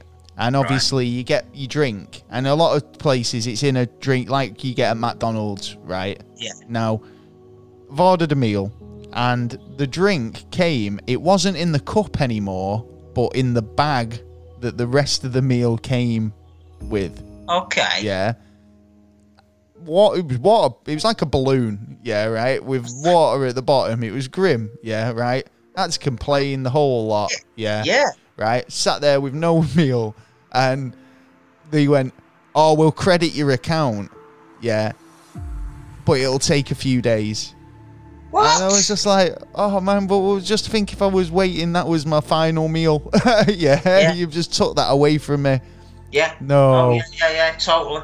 Anyway. So you're gonna find. I think you're gonna find more and more kind of little instances like that. Yeah, like, no, but that's what I'm saying. But that's human error. Yeah, that's something. human error, right? At least you can turn around and say, mate, and have a dialogue. Yeah. When a robot shows up at your door, you've got no dialogue. Do you know what I mean? Yeah, it'd be just right. You always. What's to stop me picking the robot up and bringing it in my house? Yeah. Nah, I'm stealing the robot and reprogramming it to kill. Do you know what I mean? Rather than deliver pizzas. Yeah, there you go. That's just a YMC going down the road, mate. No. It doesn't deliver. I've reprogrammed my robot. It doesn't deliver pizzas anymore. It delivers heroin. Like, do you know what I mean? Anyway, I found this story. Thought it was pretty hilarious.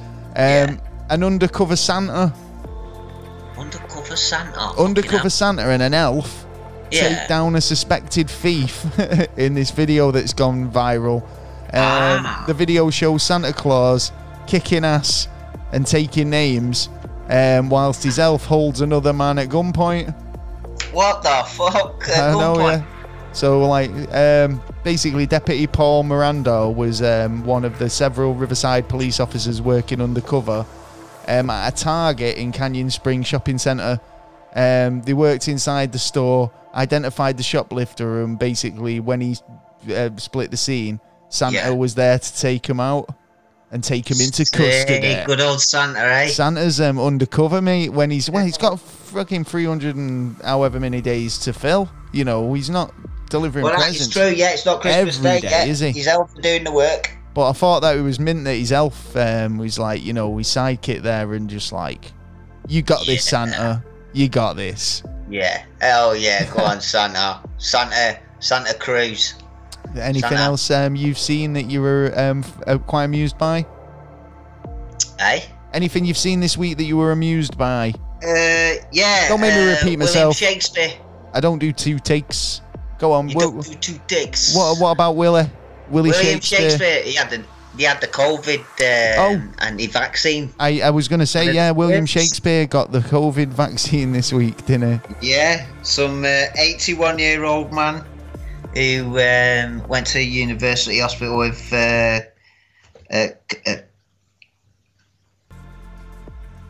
come on. See where that is. What have they done? He went to a university hospital. Yeah, he went to a university and was one of the first people to get a vaccine. Has there been any sort of negative reactions to the vaccine as of yet? Has anything come out like that?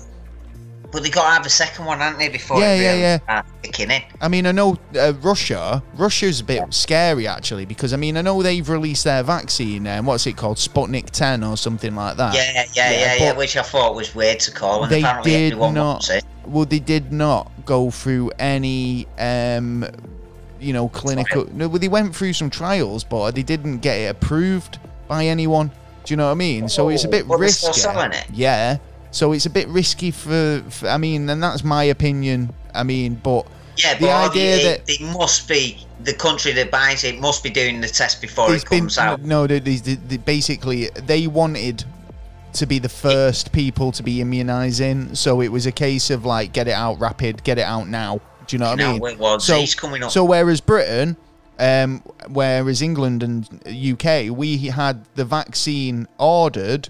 But it's still, and even though Pfizer has said that it was, up to spec, it still needed to be okayed and cleared by our regulatory board. Yeah. Yeah, but we should be checking it before we did, but we don't. We automatically. Yeah, well, we've had it checked. I mean, we can't. My problem is there's all this stuff about it needing to be kept at low temperatures, stuff like that. Mm-hmm. What happens if it spoils? What happens if it doesn't? If it does go out of this temperature zone, well, they've been told that any spare vaccines at the end of the day that frontline staff can use. Yeah. Well, so they don't waste them, which is fair. Yeah. But what happens if, say, there's a breakdown in the supply chain where there was like a boat that was, delayed, or a lorry that breaks down? But those vaccines are still used. I mean, is there going to be any negative effect to a vaccine that has been spoiled, that hasn't been kept at the temperature? They can go anywhere, can't they? No. This is the Pfizer one, which is the one that's got to be kept at 70 certain temperature. Yeah. And then there's another vaccine that doesn't. Yeah. But we'd already bought millions of before the next one came out. So it was like, oh right, but. I'd be interested to see what the next, the effects are gonna, as it comes up. But I mean, it's like I keep saying, I'll get the next one. Yeah, I think those who take it are gonna good on them if they want to take it. But I think we're guinea pigs on this one. And like you were saying about the Russian one, it's like everyone's coming out with their own version of whatever. And imagine if you had one. And let's say you took the British one and then you went to Russia and you had to, before you left the country, take that one. It mixes and turns into something else and changes. Yeah. Like you end up like mixing. And the environment's changing all the time as well. And the pollution, how are we going to know what the pollution? They already tell you not to mix, medication sometimes. And there are going to be people who are that paranoid about it that might want to take both just to be safe and not realise that those two could do. It could do nothing, but at the end of the day, it could do something. You don't know. Like the fear mongering coming in. I know. There's a lot of fear mongering on it to try and force you in your own capacity to come out and actually do it yourself instead of just coming knocking on your door going, right, it's almost like it's like it's almost like a vision of the army knocking on your door and pinning you down and giving you a jab down the street. And do you know what I mean? That's how it kind of gets painted sometimes. But I mean, I think obviously if it was to the point where it was I mean, I'm hoping that it's I don't give a fuck on that one. It seems to have calmed down a little bit since the announcement of the vaccine. Do you not find? Yeah, quiet before the storm, mate. Well, let's see what Christmas holds and carry on from there. It's going to be a good Christmas for everyone. Have you seen this? Yeah, right. Oh, mate, I know a few people who like this. Oh yeah. The Chinese or the Japanese, don't know if is it Japan? Yeah. So the Japanese have come up with a great invention. Alcoholic soup. Alcoholic soup. Yeah, that's what you want first thing in the morning. Yeah, it's now on sale to keep you warm. Apparently, it's all the buzz this winter. Mate, yeah, I bet you are. I'm sure. Yeah, shot in a soup. So the extra relaxing beverage for the coldest times of the year. It's time of that year again when winter icy fingers start, giving you chills to the bones and all that. Well, you can have a cup of soup with even more relaxing alcohol in it. I got to work out what proof is it going to be. Is it going to be like 50% proof or? So it's got to be low proof. I reckon it's something like 3% or something. Well, it's apparently a sake mixed with a traditional Japanese soup stock. Oh shit, and that's strong shit, that. So it's probably, but So it's just like a pot noodle or a cup of soup or whatever, but it's got a shot of sake in it. Chicken and tomato, I'll go with that one. I'll try it. That's right. Yeah. Send us a pack if anyone can see any. If anyone sees any, we'll give it a try. Yeah, why not? Yeah, get you pissed. Yeah. Anything else you've seen this week? A bit of an update on TV license. Oh, go on then. My favourite topic. Negotiating at the minute, because for a colour TV it's $154.50. Yeah. Who has a black and white TV nowadays? Who has a black and white TV nowadays? £12.50. Yeah, right. I don't think you need a license for a black and white TV. No, that you do. Right. It used to be like half the price or whatever. Right. But I read an article, and I'm pretty sure I covered it on the show, that a good percentage of people in the UK are still declaring that they're using a black and white set, right? Now, the problem with that is there's not a black and white set made in this country that has the capacity to receive digital transmissions, right? They don't, because back in the day, it was all analog. It's since then been changed to digital, right? Yeah. So for them declaring that they've got a black and white TV, does that?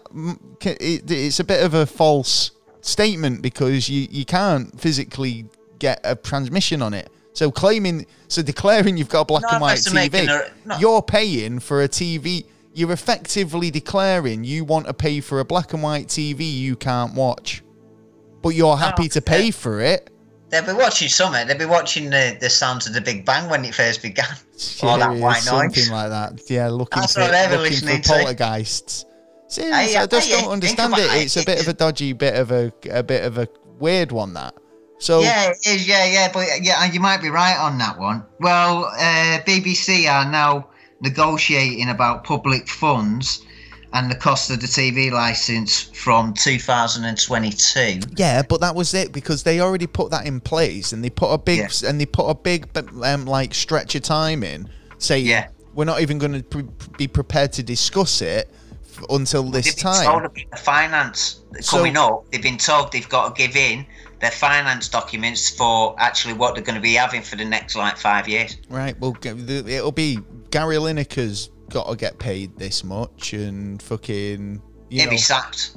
Yeah, I think this all comes down to people don't believe that the money's being spent responsibly. The quality of shows isn't as brilliant as TV channels they don't need. Well, it's funny you should bring up the BBC and have you finished with the story? No. We'll go for it. A group of international professionals who have been appointed to the BBC to find out for what's going to happen for their future. Cool. So soothsayers. So they've got some Nostradamus types in to go Channel 4, sit around a table. TV, worked in other international channels. They're going to be grouping together and going, right, you got to do it this way. You got to bring it. They've got to look into the future and see what they're doing wrong and how they can pull the fucking ancient asses into the fucking new age. Now, well, to be honest, it's going to be their last stand. Of course it is. Yeah, because no one's going to be paying for it. People were up in arms this week with the BBC because they've just released their Christmas schedule, and it is fucking appalling, It is literally, when your Christmas Day consists of Kung Fu Panda 1, Kung Fu Panda 3, What? You know, exactly. Well, they don't own the rights to it for one, right? And then a load of repeats. Yeah, it's not. It's nothing new. It's literally they. Be on the week earlier. They tweeted it out. Everybody, I'm not joking. The world was appalled at that lineup. Yeah. Yeah. You know, and they've been told to change it pronto because we've had a shit year. Right. The last thing we want to do is watch. Some fucking panda trying to do karate. Not even in chronological order. You know what I mean? I'm not even getting to see the full story. Yeah, right. Yeah, but we're not supposed to watch that, are we? We're supposed to go off and have a drink while the kids sit down and that. We're stuck at home. We got to pander it up. Yeah, right. Or watch whatever they decide that is Christmassy enough. What's right. on Saturday night? Is it going to be action? It's way better stuff. No. Serious. In the evening, you've got last year's Gavin and Stacey Christmas special repeated. Well, yeah. To be honest, yeah. Whatever's going to happen on Christmas. Oh, I miss the days. Were we already on there? I miss the days, when there was a Noel's house party, and then a Noel's Christmas present, and then a Noel's. In fact, fucking hell, Noel dominated Christmas Day pretty much, didn't he? Yeah, he did actually. Yeah. Noel's Christmas party. And then it was a brand new Only Fools and Horses. Yeah. Or even a Christmas episode. That's what I'm saying. A Christmas episode. Yeah, that's what I'm saying. A new Only Fools and Horses. You know what I mean? You don't get days like that anymore. So no, it's too commercialised, and it's far too. It's way too commercialised for commercialising Christmas. Yeah, it is. But it's sad. But good old days look like they're going and gone, mate. You know what I mean? Every now and again we might get a little glimpse, but I found this story, which is sparked outrage. Yeah. Oh, right. I'm not sure if it's the same art collective. Yeah. Because as last year with the last week with the Monoliths, because it was a New Mexico art collective that basically claimed responsibility for that, wasn't it?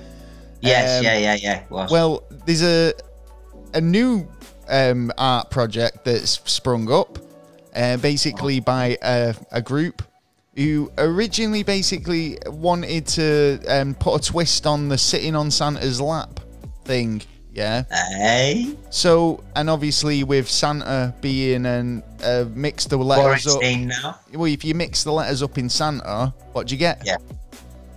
Oh, what? Satan. Oh yeah, you do, yeah. So they've he's wearing red. There's a thing that's happening. They've hosted a sit on Satan's lap fundraiser where you can come and sit. Hold on. That can't work, because if it's banned that Santa can't have the kiddies sitting on his lap, why's the devil going to be able to have kids sitting on his lap? Well, this is it. Sparked outrage for a number of reasons by the looks of it. Well, they're all like these photos here, and there's a picture of a guy dressed up like Satan in a Santa outfit, and he's got 3 little kids sat on him, all masked up, and every one of the kids is crying their eyes out. You know what I mean? It's literally. I bet. Thanks for scaring me for the rest of my life. Yeah, exactly. And taking a photo for me to remember it by. Do you know what I mean? But what do you reckon to that? I reckon it's wrong. It's sort of like the thing of one lot can do this and one lot can do that. No, if he can, then he can. Yeah. There's nothing like. What's the difference? There is no difference at all on them two spectrums apart. The whole fucking event seemed a bit mental. Ticket cost $6.66. Fucking hell. But basically they were doing they were talking about mask wearing and stuff like that, and they were saying obviously Satanism and being satanic. They said on the fundraiser website, how many people have been saved by prayer? 0. How many people have been saved by wearing masks? 130,000. God, 0. Little piece of cloths, 130,000. So it sparked a bit of outrage on a number of levels. Yeah. You know what I mean? I got to say something about the cloths, the masks as well. They shouldn't be selling anything but biodegradable ones. Well, I mean, I bet a lot of them aren't. well, in that case, why aren't you wearing biodegradable clothing? Do you know what I mean? It's like that means all clothing should be biodegradable as well. It is. Some of it is. It depends what you wear. But I reckon that should not come all. into. There's people who out there who wear like latex bodysuits and shit. There's people out there who wear leather. You know, I mean, would leather biodegrade? I suppose it would, wouldn't it? Yeah, in a longer term, yeah. Yeah, but I mean, I'm sure that there are other clothing fabrics that don't. Sooner, yeah. When you're thinking about fashion, you need to think ethically as well, folks. Yeah, exactly. You know what I mean? We get rid of the earbuds and put on masks. Yeah, and start drinking out of paper straws. We're doing all this, and you can't wear fucking latex bodysuits. Paying 10p for an extra bag or getting a bag for life. Yeah, you still want the material that you was going to use for that, maybe connected into the bits in your mask. In your face. There you go. Well, a minute. Any more, sir? I've got one more story before we move on to NASA. Yeah, I've got one. I've got two stories. I tell a lie quickly. Yeah, go for it. I know, I think you should go because it's just Europe. All right, well, I've got this one quickly. Pet school in China. There's a pet school in China that's teaching dogs math. See, and other stuff, and other tricks. You see, you can't teach a dog new old tricks.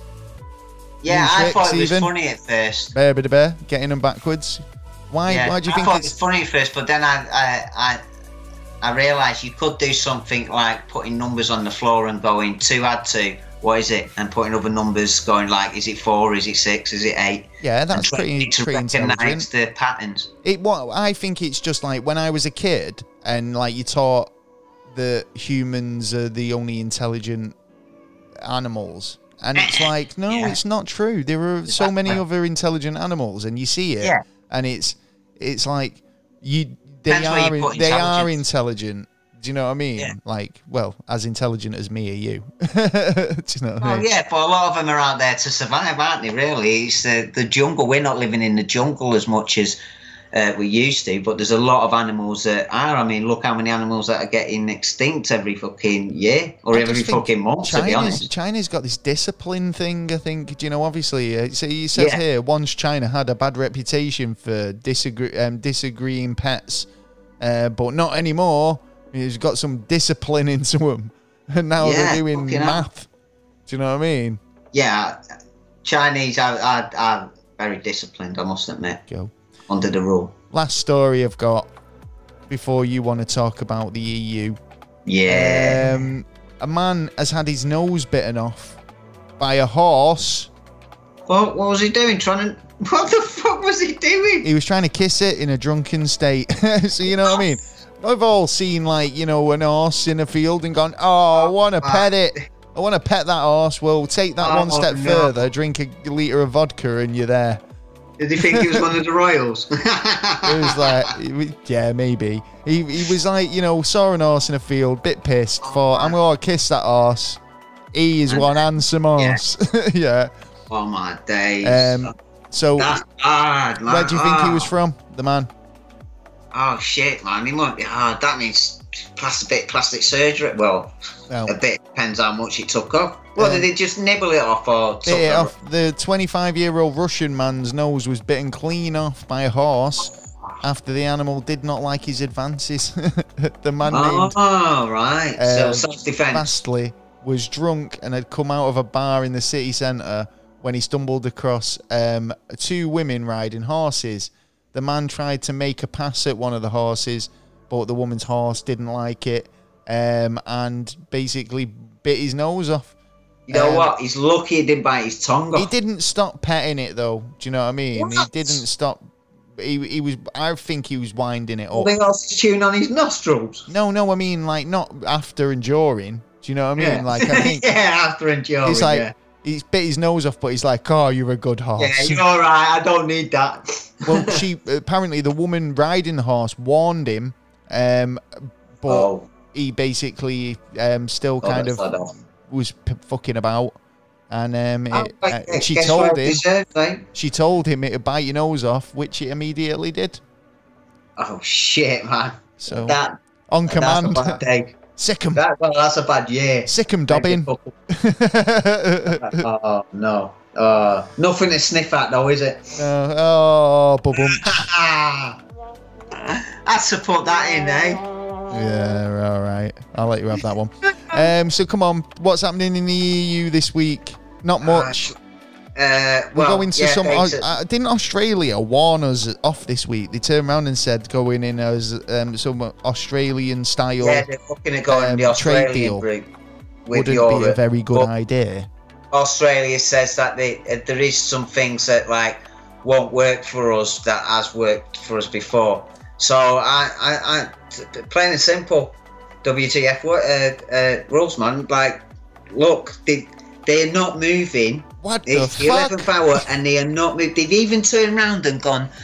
Imagine this: if I walked into your house and said, "Right, this is all mine, right?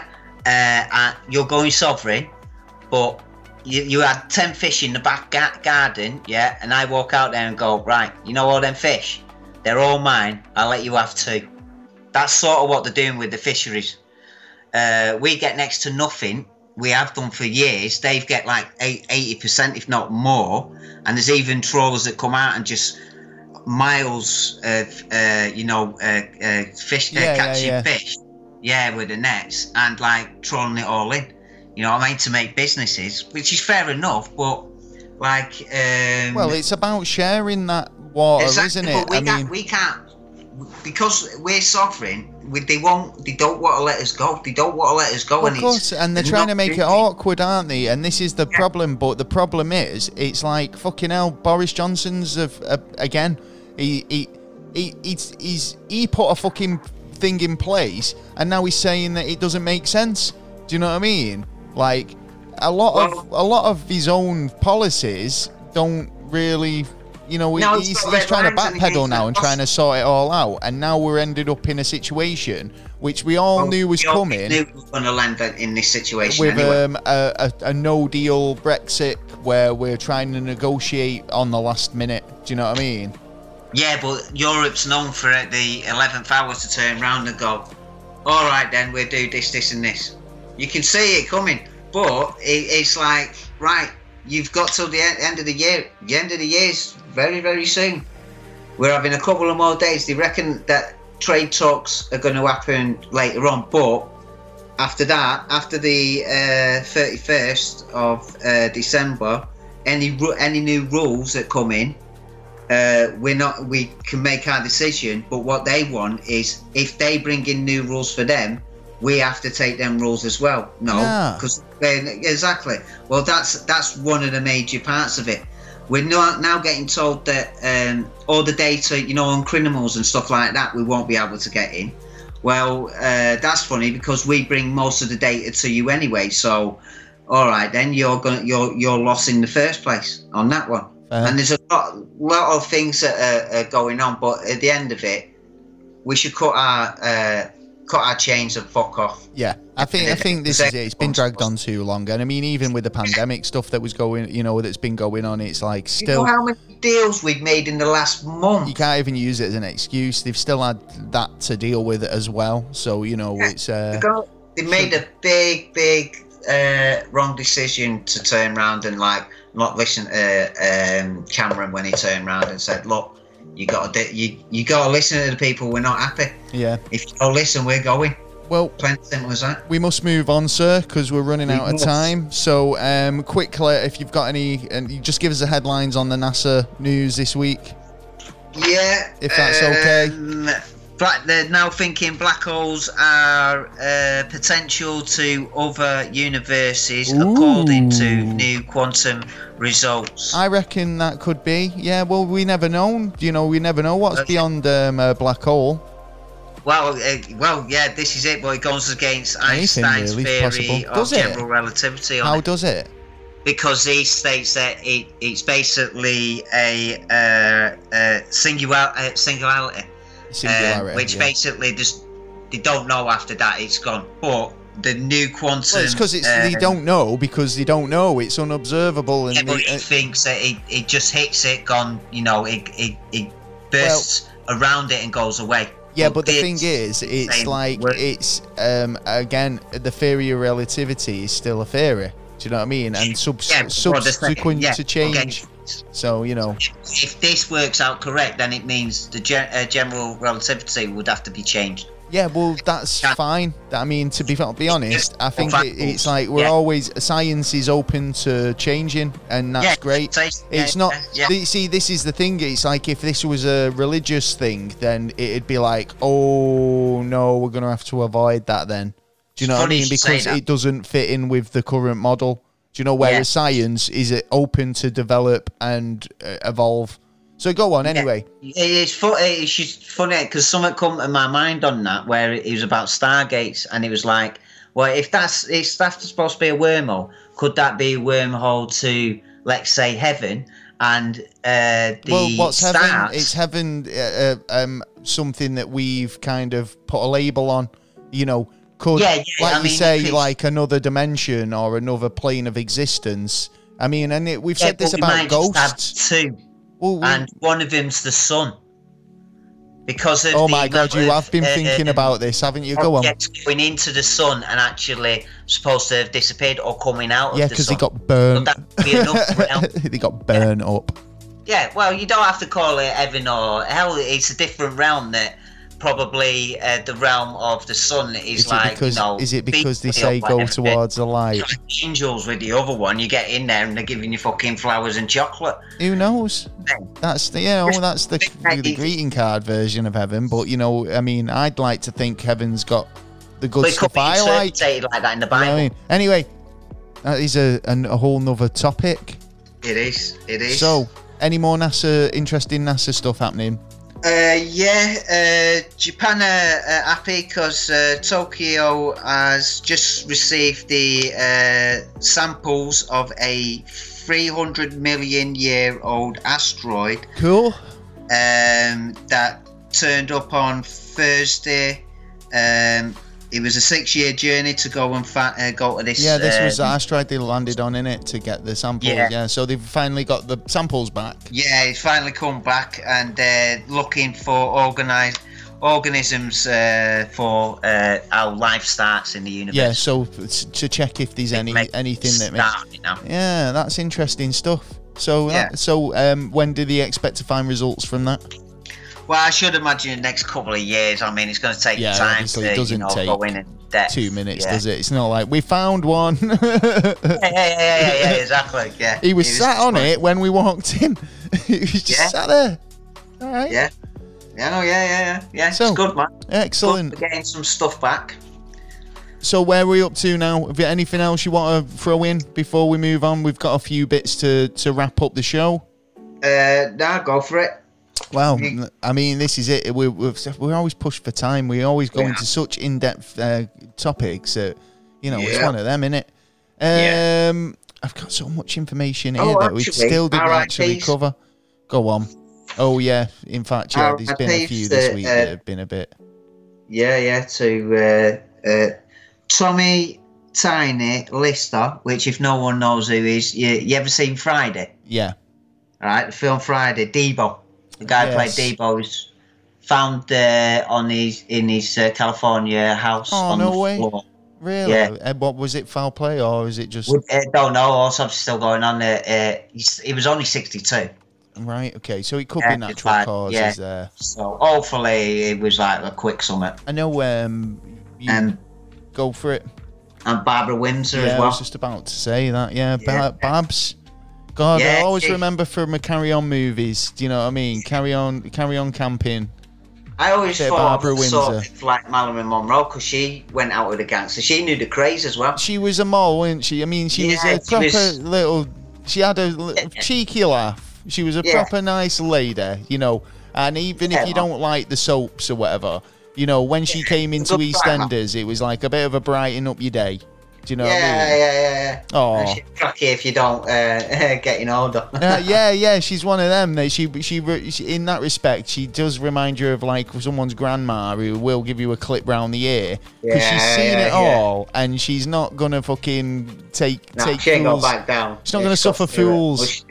Yeah. Oh yeah, well, fucking R.I.P. Sadly missed, man. Hats off, and obviously sadly missed to Barbara Windsor. Well, moving on. We have a featured podcast this week, as always. This week, as last week, they are the Terrified and Tipsy podcast. Oh, yeah. Stephanie and Courtney met in 2015. They're in the design industry and share a lot of similar interests, including wine, shopping, and of course, movies. We've got a promo, and we'll play that for you right now. Yeah. Hi, friends. Hi. Welcome to They're Terrified and Tipsy.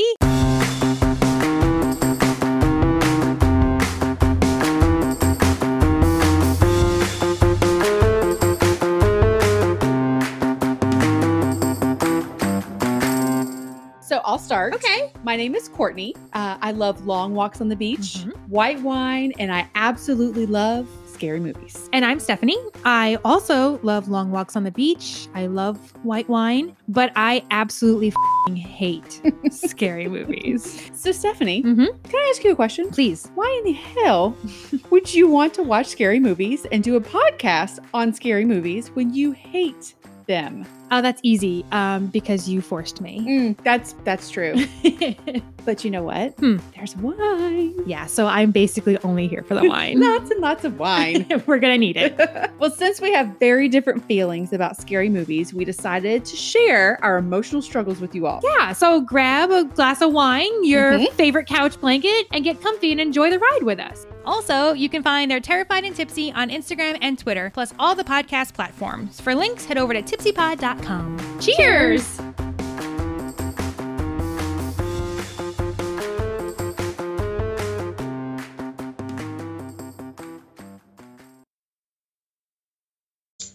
So there you go. You can check out the Terrified and Tipsy podcast wherever you get your podcasts. I really like the show. Check them out. Or go to their website at www.tipsypod.com. Well, have you, Mr. Taylor, figured out your answer to your riddle this week? So I forget this right. Let's have a look. Right, so... No cheating has occurred, I hope. No, I haven't touched any devices. This is the thing, I can't verify it with us both not being in the room. Yeah, you see me, don't you? I do, yeah, but don't see your hands, don't see your device, don't see what's going on. Don't get me wrong, I was thinking about it when you went for a week. I might do it, but I went, nah. Right, okay. Right, so the riddle. What has E at the beginning? Yes. What starts with E? Yeah. But only contains one letter.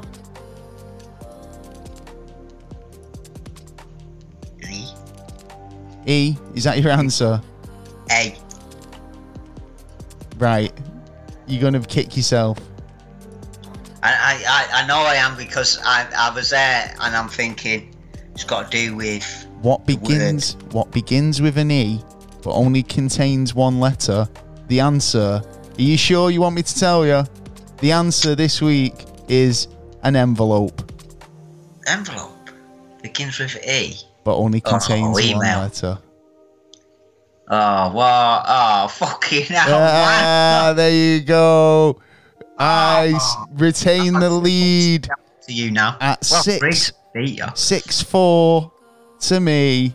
Yeah, I'm coming for you next week. We got a riddle next week. It is Christmas. We have got, actually, we'll come up with something a bit special for this next week. We might have a riddle hot round. Yeah. Or something. Yeah. We'll work it out. Christmas riddle hot round or something. We'll come up with something. Well, the score stands at 6-4. We'll crack on next week. Taylor's got a riddle for me. I'm sure we'll see. You can stop me. I'm changing it. I thought this was pretty easy. I was gonna, Did you think that might be easy? That one. But nah, yeah. Gloves are off now, son. Gloves are off. Gloves are off. Well, if you want to see that, you know, see what happens next week, you best tune in. Yes. We've got some Patreon shout-outs. If you want to help us out and become a Patreon, you know what to do. Get over to www.patreon.com/neverastraightanswer. A few people who did just that is Big J, so big shout-out to you. Thanks for all the support. Big shout out to Dunk. Thanks for everything, all your help. And a big shout out to Swoosh. You're an absolute rock star. Thanks, man. From the very beginning, our first Patreon. Thank you. Yeah, we salute you. And if you want a big cheery shout out, you know what to do. You can get over to Patreon for extra content and updates and a whole lot more. And yeah, there's a few different tiers, so select the one that suits you. You can help us out from as little as £1 a month. Yeah. And also, if you like some merch, you can go over to TeePublic or Dizzy Jam, where you can find our stores.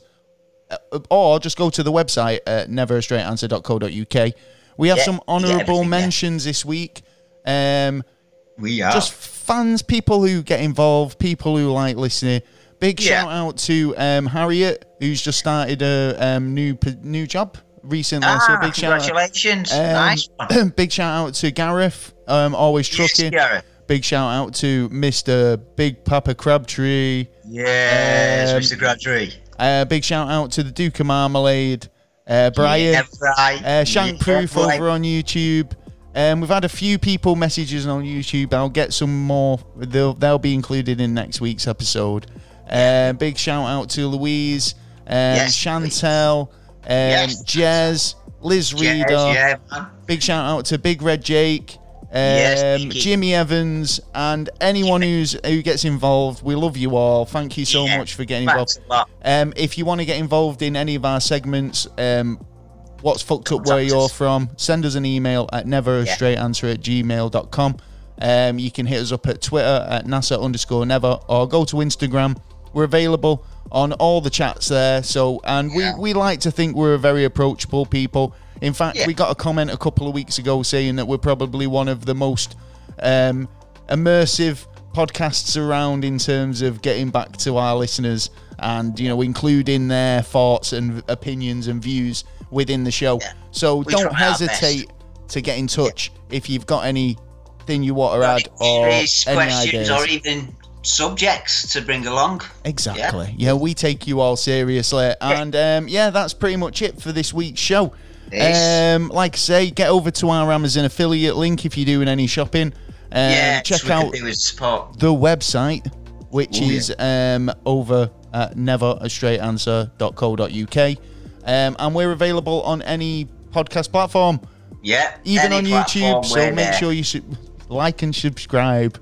Oh, yeah. Oh, my God. There's so much to think about. So much to go through. Anyway. And then you got to deal with Christmas on top of it. I know. Well, we'll be back next week for our Christmas episode. We will. Make sure you come and check that out. I've been Gaz.